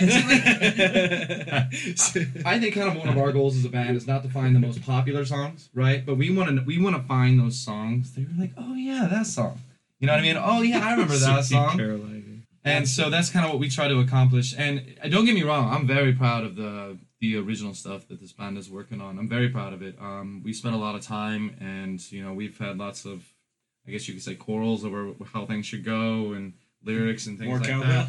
that. More cowbell, right. Sure. Somebody's leaving right away. No?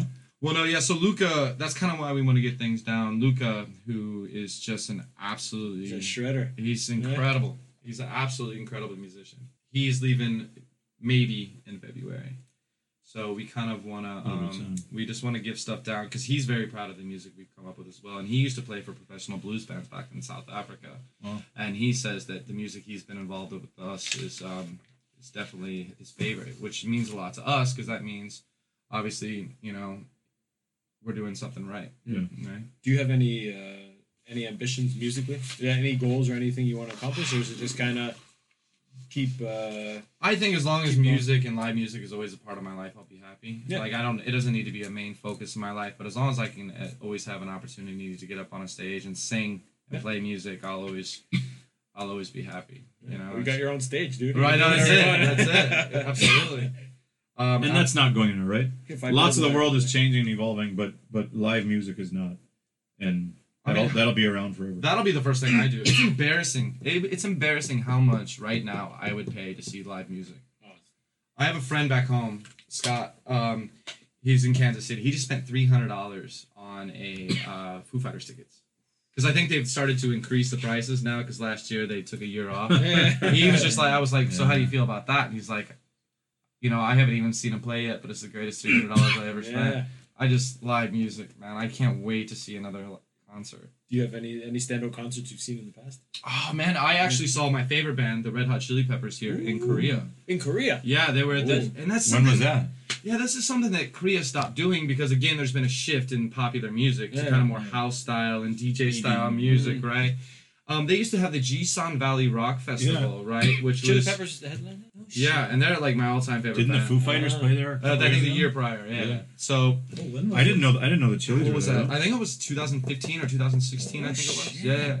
And it's such a good day, and I can't believe they got rid of it. But so basically, Jisan Valley obviously is a ski resort that is obviously off season in the middle of August. Yeah. But the way they have it set it up is so non-Korean as well. And what I mean by that is it's very, very well organized. A lot of weed. No. So basically, the way they have it set it up is two main stages. When one band finishes on this main stage, everybody just migrates over to the other stage. And then when that band goes, everybody goes back to the other main stage. And the way they have it set it up is beautiful. They have tents. They have all these other things that you can do while you're there. They have great food. And it was my favorite thing to do. It was my favorite thing to do for 3 summers running. Yeah. Right? And I always took off work. You know. Have you been to Pentaport? No, I've always wanted to go. But a lot of the music that goes to Pentaport is it's pretty heavy stuff, and I know Brian, you kind of like that kind of hard, kind of go for it stuff. But I don't know, just the bands that always attracted me kind of went to Jisan Valley. So one year I got to see, the Blossoms were there, Tegan and Sarah were there. Who else was there? I'm forgetting this one really good band, and then the Red Hot Chili Peppers. I mean, what a gig! Do you ever think that? But that Korea is missing the boat. Like, there's so much music in the area, especially in Japan, and the rock festival in Japan between Tokyo and Osaka. Right, what is that is called? 2 days in Tokyo, and then they go to Osaka, and 2 days in Osaka, and they go to Tokyo. Back, right, yeah. And they bring in like the best everybody. bands from all over. They're right there. All you gotta do is make them fly. No, they do. They do that. So they don't get all the bands. So for instance, so this is where where a little bit of this stuff started. But I mean, if you look at the lineup in Japan, you go, "What the hell is Korea doing? Get these guys over here. No, yeah, so get lots of them over here." They actually, Pentaport doesn't do this, but the Right. Jisan Valley Rock Festival. What is Pentaport? That is the Rock one Festival in up in Incheon. Songdo. Oh, okay. Yeah, so, but a Jisan did do this. So Jisan and the Fuji Rock Festival are always on the same weekend. Fuji Rock Festival. Yeah, that's right. So like, on the day that I went, so we saw Red Hot Chili Peppers on the Friday.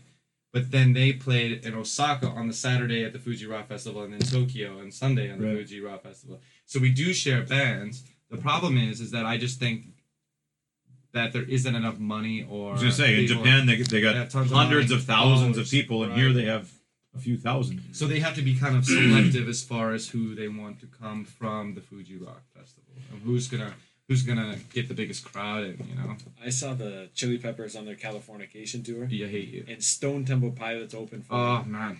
And dude, I think they outperformed. It was a tough act to follow. It was a tough act. What, to Stone follow. Temple? Oh yeah, Stone Temple Pilots opened for the Chili Peppers, Right. and Chili Peppers came out. They crushed it, but it was Stone Temple Pilots. blew Well, it out that's of what the water COVID has for us. robbed me from, is because John Frusciante has just rejoined the band, which is like their longtime guitarist Yeah, on yeah, Californication. And by the way, Yeah. he's just rejoined the band, and they kind of got back together in February. I was like, oh my god, I'm gonna go see him this year. Yeah. And then next thing you know, February COVID hit, and they. You didn't come to Metallica and Tool, did you? No. Oh, I've seen Tool, but I haven't. But and I remember being at Olympic Stadium, and I don't know, maybe I was dumb or naive, but I thought, wow, there's going to be 50, 60, 80,000 people. And we went, and there was probably 8,000. You're kidding me, for Metallica? But it was only like, it Because wasn't... this was a couple of years ago, right? Long time. 10 Because years ago? Metallica was here not that long. 10 years ago, yeah. No, probably 10 or 12 years ago. But there was nobody in the the bleachers weren't open. Yeah. It was just like on the floor. Right. But and that was only like a third full. Like it was incredible. my And I was God. like, well, why are they coming here? There's no money. They can't do it. But Well, I I have mean- to say, the Jisan Valley Rock Festival, that's the biggest amount of people I've ever seen together. Like, it was packed, you know, and which is great to see, and they were high energy. when did it fold? Why did it fold? I just think, I don't really know why. We just blame it on Corona. No, because this was like the summer before, and it was really disappointing. A guy tried to get it together, and he was going to do it on a smaller scale and just kind of get Korean musicians and Korean bands, but that kind of Because folded as well. what's the other one up in Seoul now? They do it Everland or whatever. one Yeah, of that's those the one. EDM. That's what it's changed into. I think Jisan Valley Rock God. Festival has changed. Like you just into put on your tightest, shortest pink, fluorescent pink Listen, shorts and One a of few the glow sticks and just. But that one's pretty famous, right? Like that's a. No, I think that's what Well, my- Jisan Valley my Rock buddy's Festival cousin, has turned into. But I mean think that that's become EDM it's festival, huge. or whatever it's called, is all over the world, Sponsored- and it's. It's sponsored by Cass now, It's and they massive. got like it's crazy. Yeah. There is more money in it, I think. Yeah, it's just that there's a shift in music. So on one hand, I think I'm an old man screaming at clouds, but on the other hand, I think there has been a massive shift in what's popular. And what's popular now is just not something I particularly vibe with, you know? So butter. Right? Right. Is that what it is? There's so many Korean indie bands too, though. Like, there's some really there's a good. big Yeah, I community mean, there. there are bands around and they are really good, but the scene is just not as, I guess, big as you would think it would be, Yeah. you know? Okay, couple quick questions here from some of the guys that wrote in before we go into the Chiefs and whatever other sports stuff we got. James shit E. on Kansas Strandrick, City. what is the most shocking thing you have seen since you came to Korea? Oh, jeez. I don't know. You guys have one? Uh, Every- Every day. most shocking thing I've seen. Not so shocking for me, but maybe because my friends were visiting, it was more like just to see the reactions. Like, oh, I guess that is kind of shocking because like you said, You get used just, to you it. get you get numb to Yeah, shit. sure. We were walking in Busan. I took him down to the beach and we spent all night gambling at the casino and just on our way home, there's just a lady taking a shit on the sidewalk. We're just we're just like Oh, good. like I did like it registered as like a shocking like a on my on 0 to 10 it was like a 3. I was like, oh, the lady's taking a shit. It's My funny. We friend's like, both oh went my to god, bathroom yeah. on that. There's public urination, and the bathroom is exactly what I thought as well. Yeah. Tony sent me a picture. He went to go see a band at Royal Anchor last Sunday. It was just last Thursday. It was during week. And you know those flower pots that Korea uses to kind of beautify the streets Yeah. a little bit, right? Swear to God. So the cars are coming straight down here. A guy has his ass turned towards the traffic, not away from a traffic, Yeah. towards the building. He's got his ass turned towards You don't want to see in your face. towards the cars, taking a shit in a flower pot. One of those massive. I have a picture of it. A giant flower pot. One of those big ones on the Yeah. street. The guy is just taking, and this is like the main street in Pouring up some soft serve. And, It's crazy, and you can see in the picture Yeah. there's this giant Saw stuff, puddle saw in stuff. front of the other time. Yeah. I guess one of the craziest things I ever saw Must was have deep gogi for dinner. I don't know what it was. He obviously wasn't in a sober state of mind. Sometimes. But Bulldog. Pull back. He didn't fucking light the flowers on fire. Whoosh.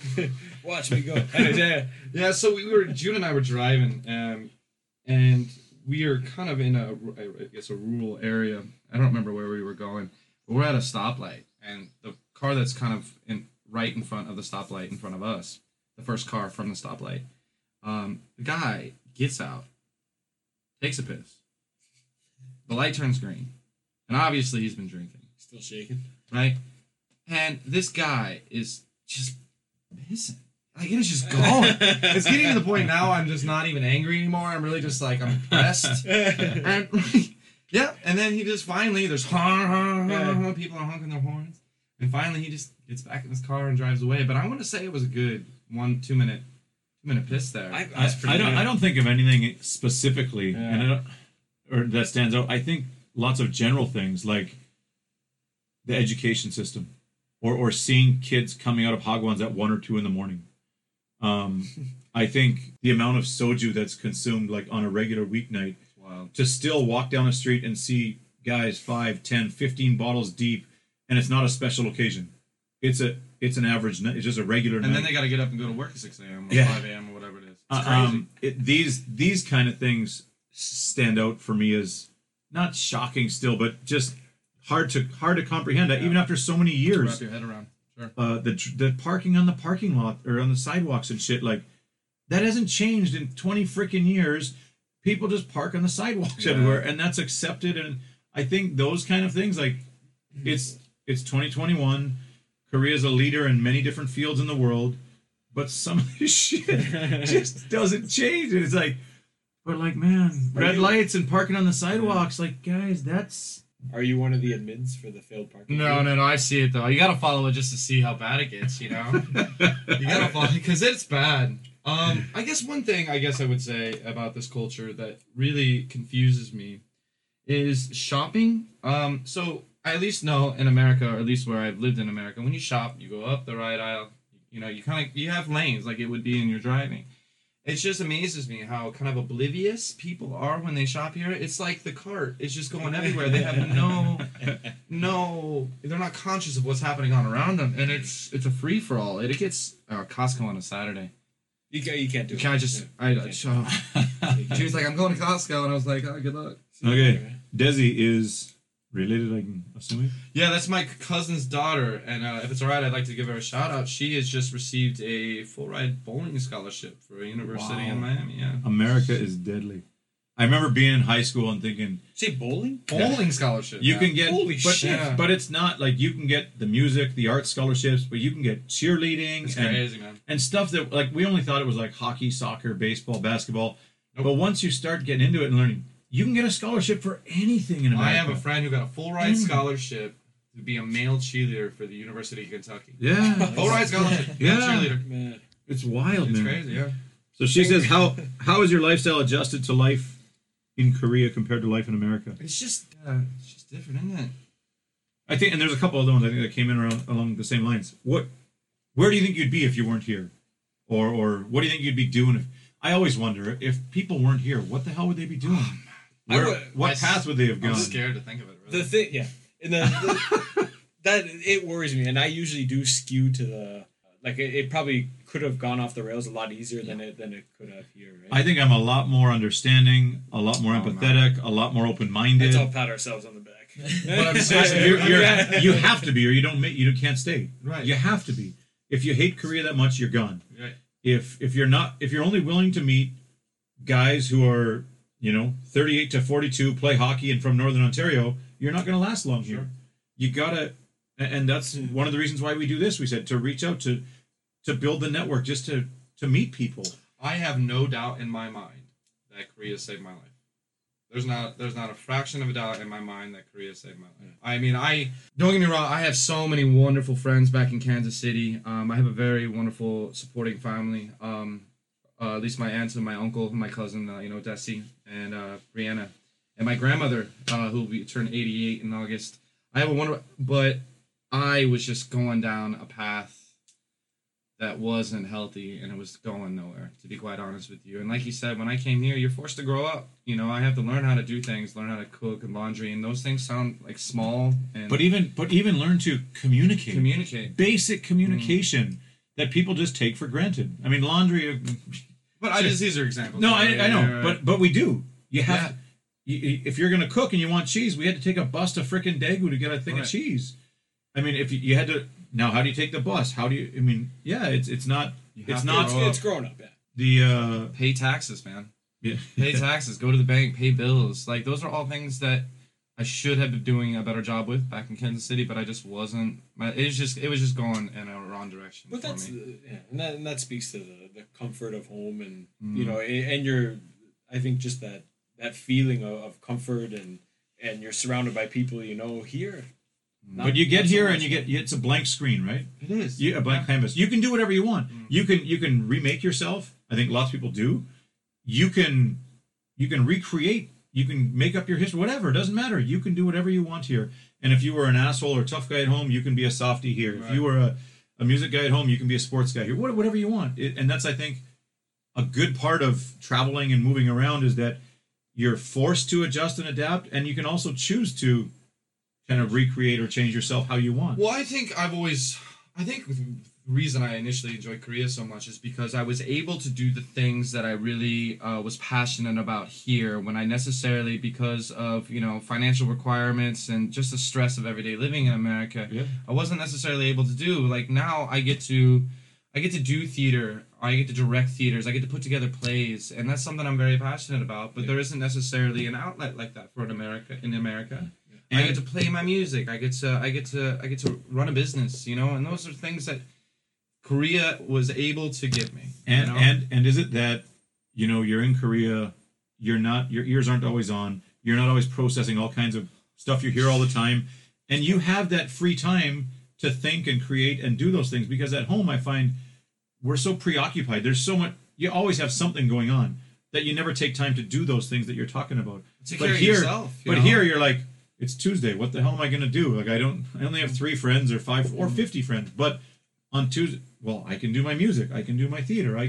And at home, it's kind of like, I don't know if it's too structured maybe, or there's too much going on. I think the financial burden is something you have to worry Yeah. about as well. I mean, initially, I think teachers, when they come here, they make a decent salary, and obviously the rent is kind of, paid for, and so they don't have all these things, all this baggage in the back of their head being like, listen, I got to take care of this now, I got to Clearing take up care of that this brain now, space I got to too. go get my brakes checked, I got to go do all Yeah. this adult stuff, and you just really have an opportunity to A little bit of breathing room. take care of yourself, mentally, physically. And I think those first 6 months Yeah. before you just like find out where you fit in or whatever, you have a lot of personal reflection time. Absolutely. And Absolutely. to, That's right. okay, I really like music. I'm going to get into music and I'm going to pursue it. And then at 6 months, I'm a crazy partier, but my music's already too important. I'm going to keep doing it. I think that initial time when you arrive here really allows you to kind of explore yourself and figure out what you really want. And Well, what you that's like a question to do. I have for you both. Do you think when people come here and they go through this whole process, and obviously, typically people only stay for 1 or 2 years, do you think people kind of go back immediately into their old lifestyle when they go back to their country, or do you think it does have a permanent kind of effect on them in the long haul? It's definitely going to change you.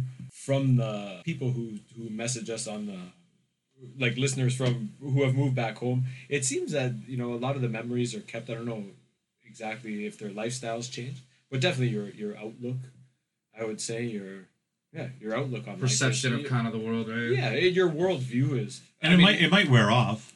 As you stay home, you kind of get forced back into the groove, and it might wear off. But you can never take that away from somebody. Okay. It must leave a permanent imprint on you in one form or another.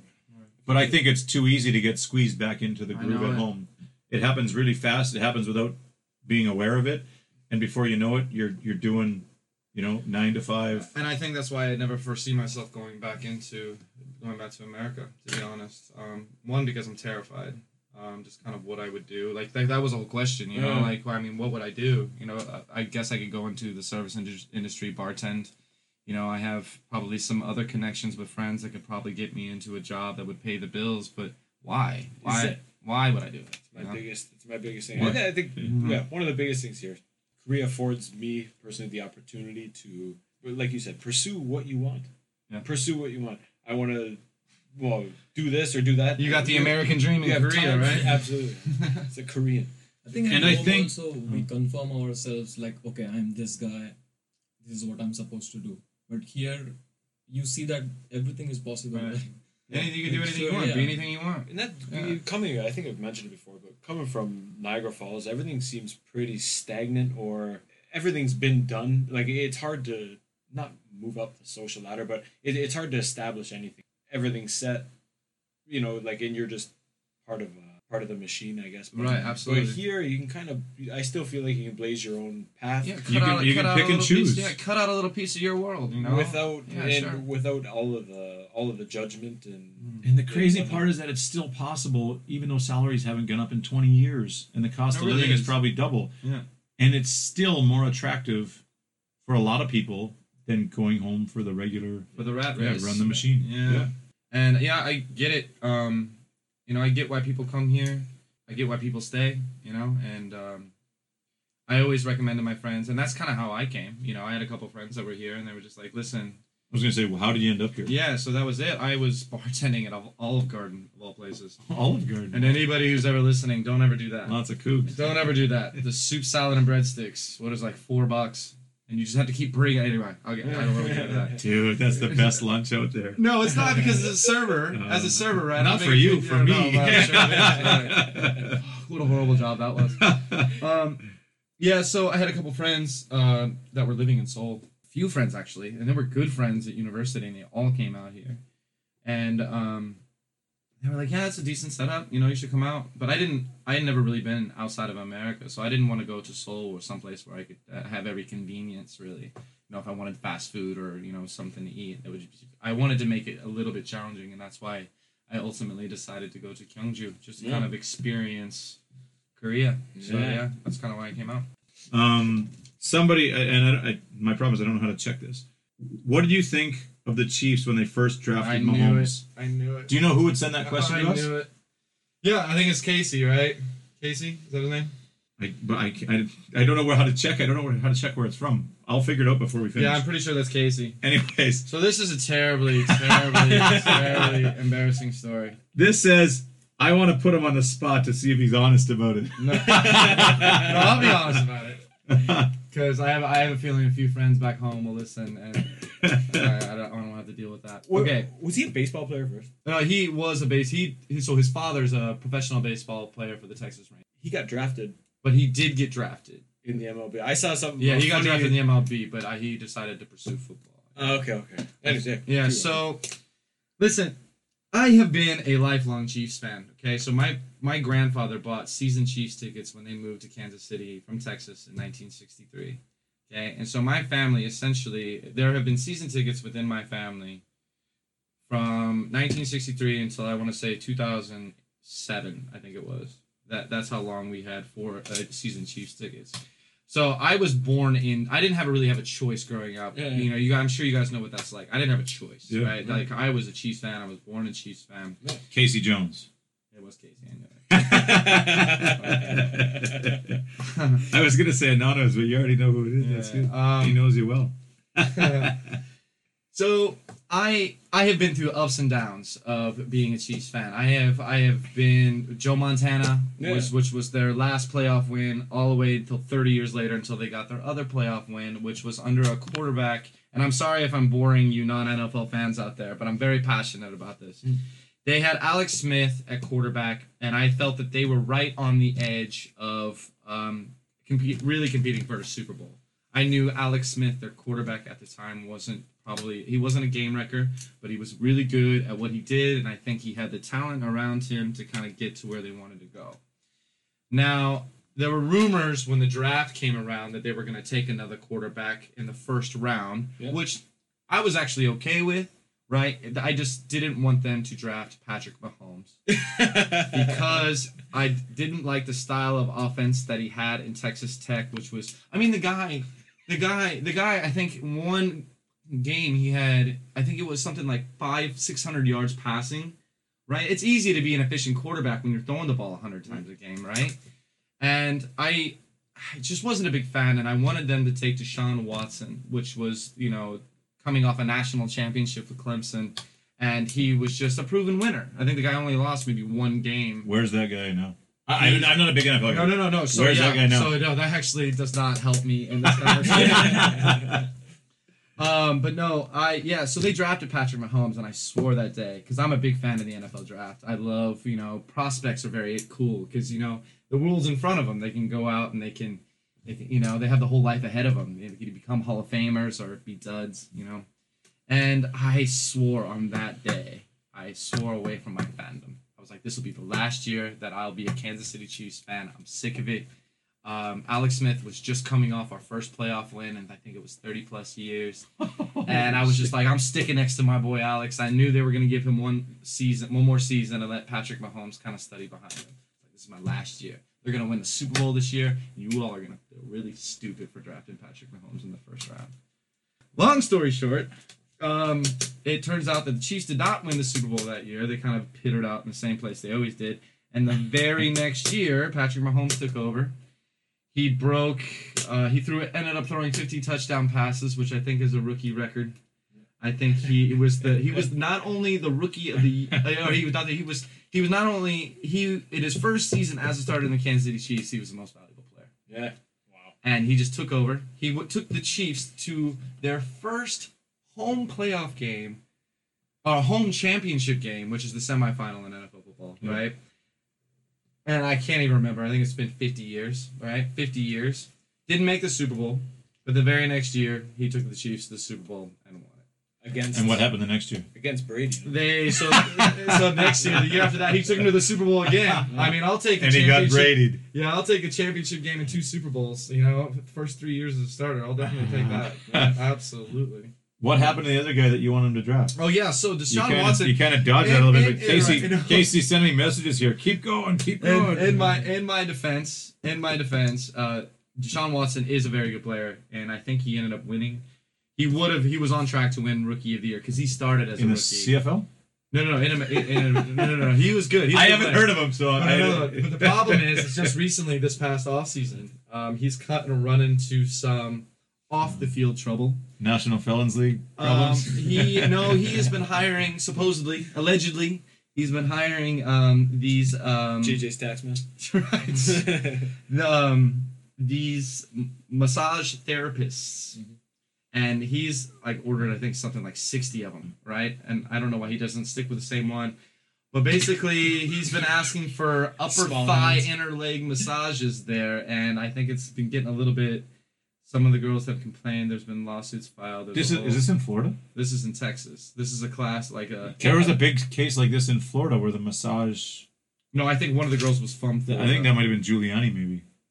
Maybe. Somebody else was a high-profile case with massage. I think that was a few years ago with the New England Patriots. Yeah, I think it was actually Robert What, rub and Kraft tug's who was- not... That's Yeah. it was that Robert rings a Kraft, bell. Yeah, so... Rub and tug's illegal? Well, I think he put these girls... Well, obviously it's not legal, but Hmm. obviously... Depends where the upper people- thigh finishes. Yeah, people do it. I think the women were a little bit... They felt a little It's bit... the same girth as a thigh. intimidated into doing it. So I think that's been causing... And I think there's like something like 50 plaintiffs or 30 to 50 plaintiffs. Guy had a problem. Jeez Louise. He's a great player, but I think... yeah, That's he because has he's some got. awesome- It's because he's got a loose groin. He's got a loose groin. He runs fast. Yeah. Sure. So how do you... I think they should. I made a mistake, is what I'm saying. Right, Patrick. Into more Kansas City Chiefs games than anybody I know. I mean, because you got to think from the age of 9 to 21, 22 years old, Yeah. I'd probably missed 3 home Chiefs games. Well, Like, and I know that's crazy to think about, but I mean, I am an avid fan, and just because I have been through the 2 and 14 seasons. But the irony is, I bet they wouldn't even won if you had said, "Oh, I love That's Patrick it. Mahomes." That's what I They think never- about. it would never I wonder if I got on the Patrick Mahomes train early, like And Patrick that's what's Mahomes. wrong with the goddamn Maple Leafs. So, you know Everyone what? says it's this year. It's this year. It's never gonna happen. I think Kansas We gotta City give up on needs it. to thank me, to be honest with you, because if I had said Patrick Mahomes is the next big thing, Patrick Mahomes' career is probably in the shitter. But like, I saved Kansas City football. Yes, I don't know about NFL tickets, but familiar with basketball, hockey, baseball. I think it's a huge stadiums with 900 games. But do you feel or do you understand maybe how lucky you are or fortunate you were to have those tickets? Like in Canada with only 7 hockey teams, and I mean CFL you can go, but it doesn't matter. Even a lesser sport is not cheap and not affordable to go every time. Can you think of how lucky? Like, I can't imagine now. I'd be like, there's many things I thank my parents for now that I realize a lot older. Wow, I was really lucky. But I mean, man, if I had season tickets to anything when I was that young, holy shit, I'd be indebted forever now. Like, well, see, that's what it is. Like, it was. are you sending money home to your? It was such Only after they won. an important. Like, it was such it's just a thing that was when I was younger, right? I didn't know. I didn't think about things like that. I just knew that Sunday was going to the game day. Like, I never thought about stuff like that when I'm 9, 10, 11, 12, 13 years old. But then it got to the point where I was actually looking at my ticket stub that I was saving every game. And I look in the ticket, and at that time, my father, I mean, he was paying $86 a ticket. Jeez. And that's not including parking at Arrowhead Stadium, because Arrowhead, the Kansas City Chiefs Stadium, is renowned for their tailgating. It's the Buffalo Bills, right? Yeah. Buffalo Bills and Kansas City Chiefs. They are known to have the best 2 tailgating experiences. So obviously, people go to the Chiefs games just to sit in the parking lot and have the pregame atmosphere. That's how big tailgating is. They put the TVs out there, the barbecues. In those years, even how bad they were, was it sold out?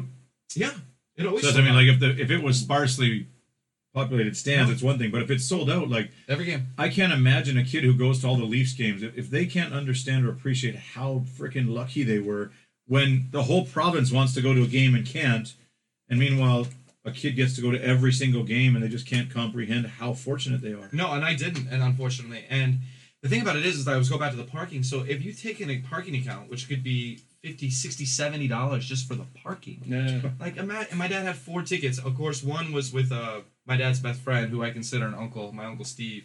And so it was my Uncle Steve, my dad Steve, me, and my brother Chris usually who went to the games. No Brian? No Brian this time, right? No Brian this time. Steve's. Now it's Steve. Now it's Steve's, right? And but I mean, my dad paid for 3 of them, so I mean, But still, the tailgating, $250 the leaving, yeah. the leaving early to get there, buying a beer in the state, like Yeah. it's not just. And I think that's what Korea seems more realistic or more practical in so many ways. And one of them is going to the stadium to sit in a World Cup stadium and watching a soccer game for $7 or $9, and the crazy, beers yeah. are $2. I feel really lucky because I could go watch a Winnipeg Blue Bombers game, but it's going to cost $30, $40, $50, $60. You got to go hours early to park within 10 miles of the stadium. You want to have a beer or two. You can't bring anything in anymore. They strip search you on the way in. yeah. I brought my wife 5-6 years ago, and we had half of a Subway sandwich left over because she couldn't finish it. Can't bring it in. Right. What? Yeah. Come on. $10 beers. We went to watch the Oilers and the Lightning in Tampa Bay a couple years ago with Dad. And he's like, "Do you want a beer?" And I was like, well, "I'd love a beer, but not at $18 or Yeah, $22." it's crazy. No, we can go for dinner again. Right? Yeah. Sure. So here, $2 beers at the stadium. I know it's not packed, but the baseball stadiums are way more fun than at home. Sure. I mean, a Lotte Giants game is more exciting than 500 MLB games. The last one I went to was the Giants. in San Fran. I think that And kind of depends on kind of where you grew up, though, right? So I don't know. I like my baseball experience to be kind of calm Relaxed. down, sit down, watch the game, have a beer, and be able to talk. try not to fall asleep. Well, yeah. I mean, it depends on your. It depends. It's a depends game on I mean, your if it was the anticipation. Atlanta Braves in the playoffs in the 90s, whoa. Yeah, Sure. Yeah. Holy shit, I mean, man, something's going to go down here. That, and you know, was it Abbott? One arm? Yeah. Jim Abbott? Yeah. That's the craziest shit. Like ever. that Right? was exciting Sure. baseball to watch. But go to sit in the Sky Dome, like I feel like you're in heaven. There's just an endless capacity and nobody there, and Right. there's no intimacy. There's nothing, man. It's so blank and empty. And Everyone's there for a different reason. Like I said, there's. Well, I mean, it's a nice day to get out. Sun shines out. It's summer. You have a few beers, have a nice conversation. With It's friends, more of watch a game. passive. More of a passive Yeah, thing. and that's good Yeah. because you know it's more of a slow build as opposed to like you know you go to an NFL game, which is especially at Arrowhead. You know it's crazy. Full you know, on, yeah. like full on. You don't get to sit down. I mean, there are games. that's what I'm 3-4 looking for. hours. That's what I'm looking Oh, for. really? You like that? Yeah, sure. The Bombers, man, they go with the watermelon, the Rough Riders watermelon helmets on your head in October or something. Yeah, Like right. it's minus 40 out. Yeah, it's I went to a Bills game one time when I went home for vacation. It was the craziest. Yeah. It was insane. It was minus 30. No one or not no one, but a lot of people with no shirts. Like you said, just some hats, Yeah. their face painted. Just real fans, passionate fans. Yeah. hey, it was Go to a game in Montreal and go to a game in Toronto. It's night and day. Right. Montreal, you're probably wearing 3 beers before the puck drops Right. because guys are just bananas. And in Toronto, God, if you say a peep, someone's gonna. It call was the police and 8:30 get in the pulled out. morning, dude. People all you hear is whoever people are shotgunning beers, there's Right. barbecues and shit. It was 8:30 in the morning. You know, beer bongs going everywhere. Oh, you know, yeah. it's crazy. The same culture with Arrowhead. around that is just wild, and it spills over into everything. Like we used to go to University of North Dakota to watch hockey, and the parties at the frat house and stuff before the games was, Oh, man. and half the people can't even go to the game. Right. They can't even afford a ticket. But the partying around college sports and the sports culture in general in America is It's awesome. I mean, to be top honest, notch. it's awesome. I went to a hockey. I didn't even go to the game. I was just in St. Cloud, Minnesota, when St. Cloud was playing at that's University. a great place. to University of Minnesota, and that is just, it's madness. Yeah. It's madness. And you know what?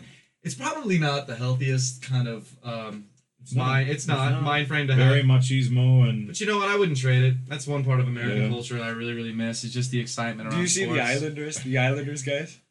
The fans? Islanders fans in front of the restaurant. It's just like 8 buddies who are just getting pumped up. Like, have you seen them? the fans in for the Islanders are crazy in the stadium and out of the stadium. They're wild. I saw guys that were like 40 years old, just like the Islanders, like bumping chest and shotgun and beer. Oh, it's too fun. But there's one thing that doesn't translate in American sports, and it's college sports to pro sports. Right. College sports are the craziest thing you ever been to. We used to go UND, North Dakota, Minnesota Duluth, all of them, Bowling Green. You don't sit down the whole time. And at Ralph Engelstad in stadium or arena in North Dakota there, the kids section is like 3 sections. and everybody else is a season ticket holder. But those kids get all the suit and ties even up and out of their regular square pants and into the chants, and the shit that goes on is a cheer for everything. The first down, touchdown. Patrick touches the puck. Right. Something. Brian touches. There's a penalty. The whole freaking stadium. See, from the minute the ref's hand goes up, it's see ya. When the penalty box door closes, it's see ya. The whole freaking place for everything, man. Thing, yeah. And I'm That's like, funny. college sports in America is so much more exciting than professional sports. Absolutely. An NHL game can be terribly boring. Yeah. It can be quiet, and again, Montreal is a special place.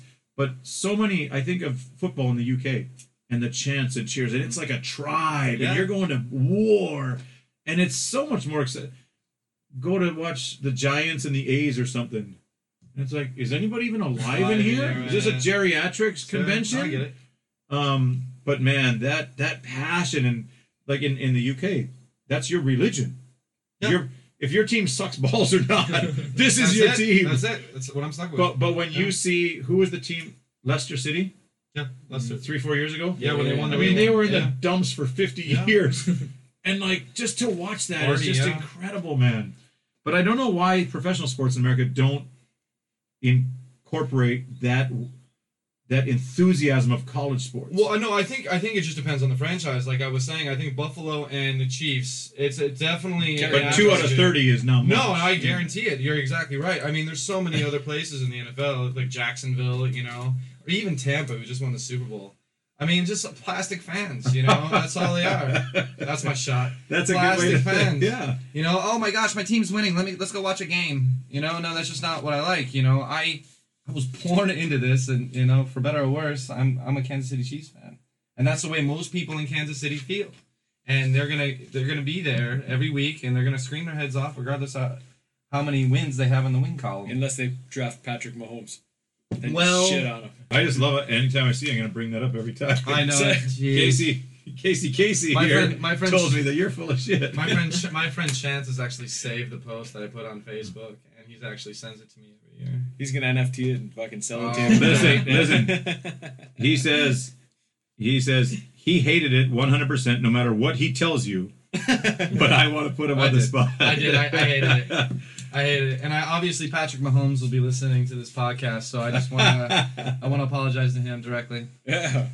Any- Sorry. I was just gonna say, getting pumped up in rugby, man. You see down in New Zealand they do that haka. Yeah. You can watch that on YouTube, and still it feels like you just listen to That's a really rage tune. Yeah. no. It's cool. Like, don't Yeah. get me wrong, but it's always really bizarre to me, right? Because the other team Stands there and watches.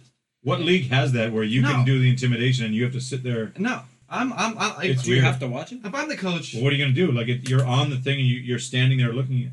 Do it on your own. Do it Yeah. before everyone comes out or something. Then it's kind of it's an Right, so- intimidation thing. if But I'm the captain of the Springbokies, right, in South Africa, Yeah. like I'm like just get off. We're not gonna. let them Oh, do a solo this. dance. Yeah. Yeah. Oh yeah. Don't get me wrong, the hawk is awesome, right? It's cool. It gets everybody fired up. Yeah. But I just never understood why the other team I just didn't stands there either. and It's watches weird. it. Yeah.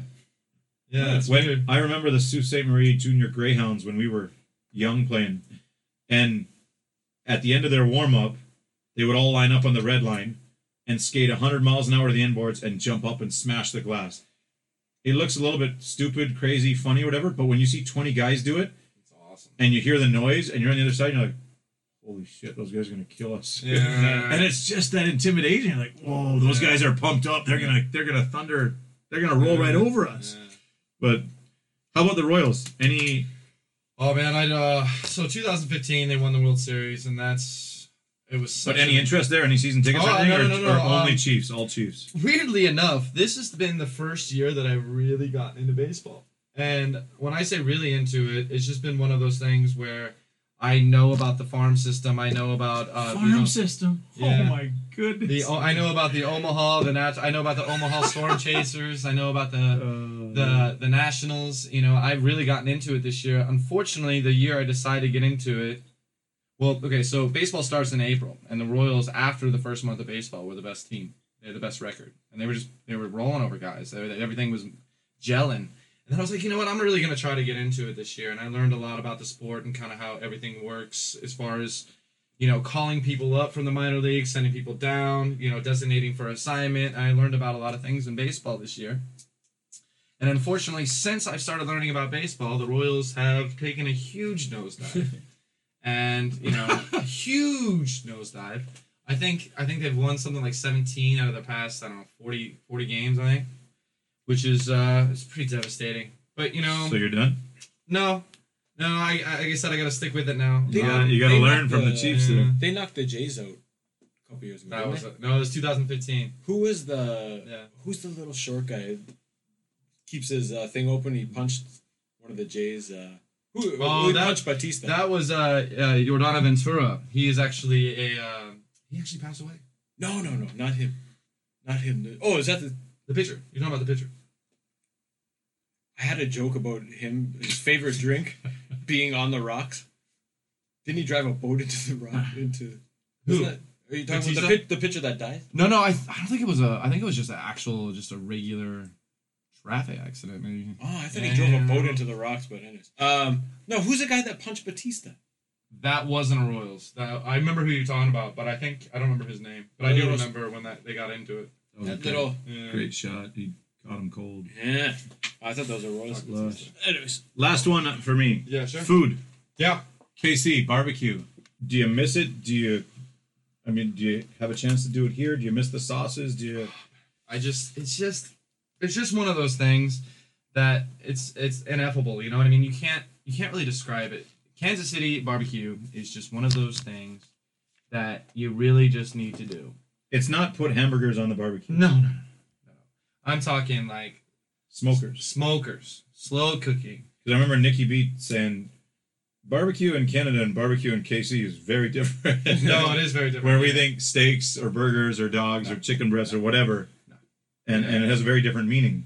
Yes. So the sauces are different, kind of in every restaurant you go. You have Arthur Bryant's, you have Oklahoma Joe's, you have Q39, and these are places. Like I said, it's really hard to describe. But these are people that are just really, really, really concerned and care about barbecue. It's a passion of ours.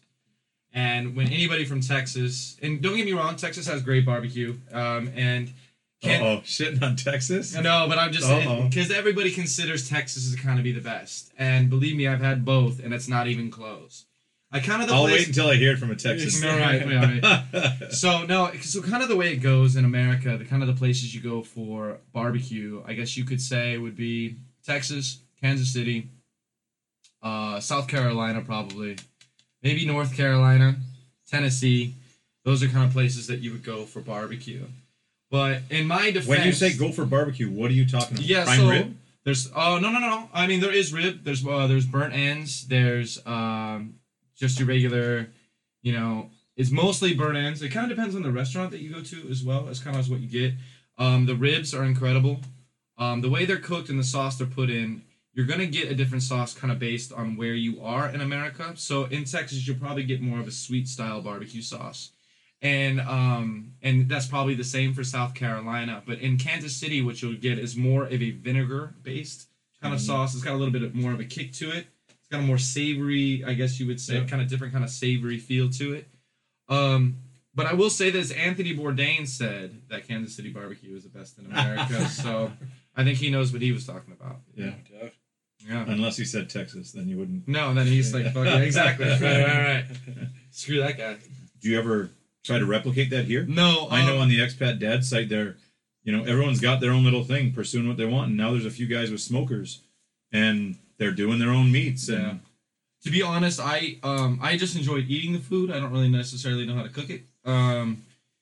The closest thing we can get here is that ox smoke, ox smoke and grill, and that's probably the closest. It probably doesn't hold a candle to either Texas or Kansas City barbecue or any barbecue in America in general, but it's the closest you're gonna get. It's actually a really nice restaurant. They give you a platter with a blackened chicken. Yeah. They give you the pulled pork and they give you the ribs. The problem is my wife thinks that's cancer causing, and I'm like, no, it's supposed to be like that. Right? Yeah. She loves it.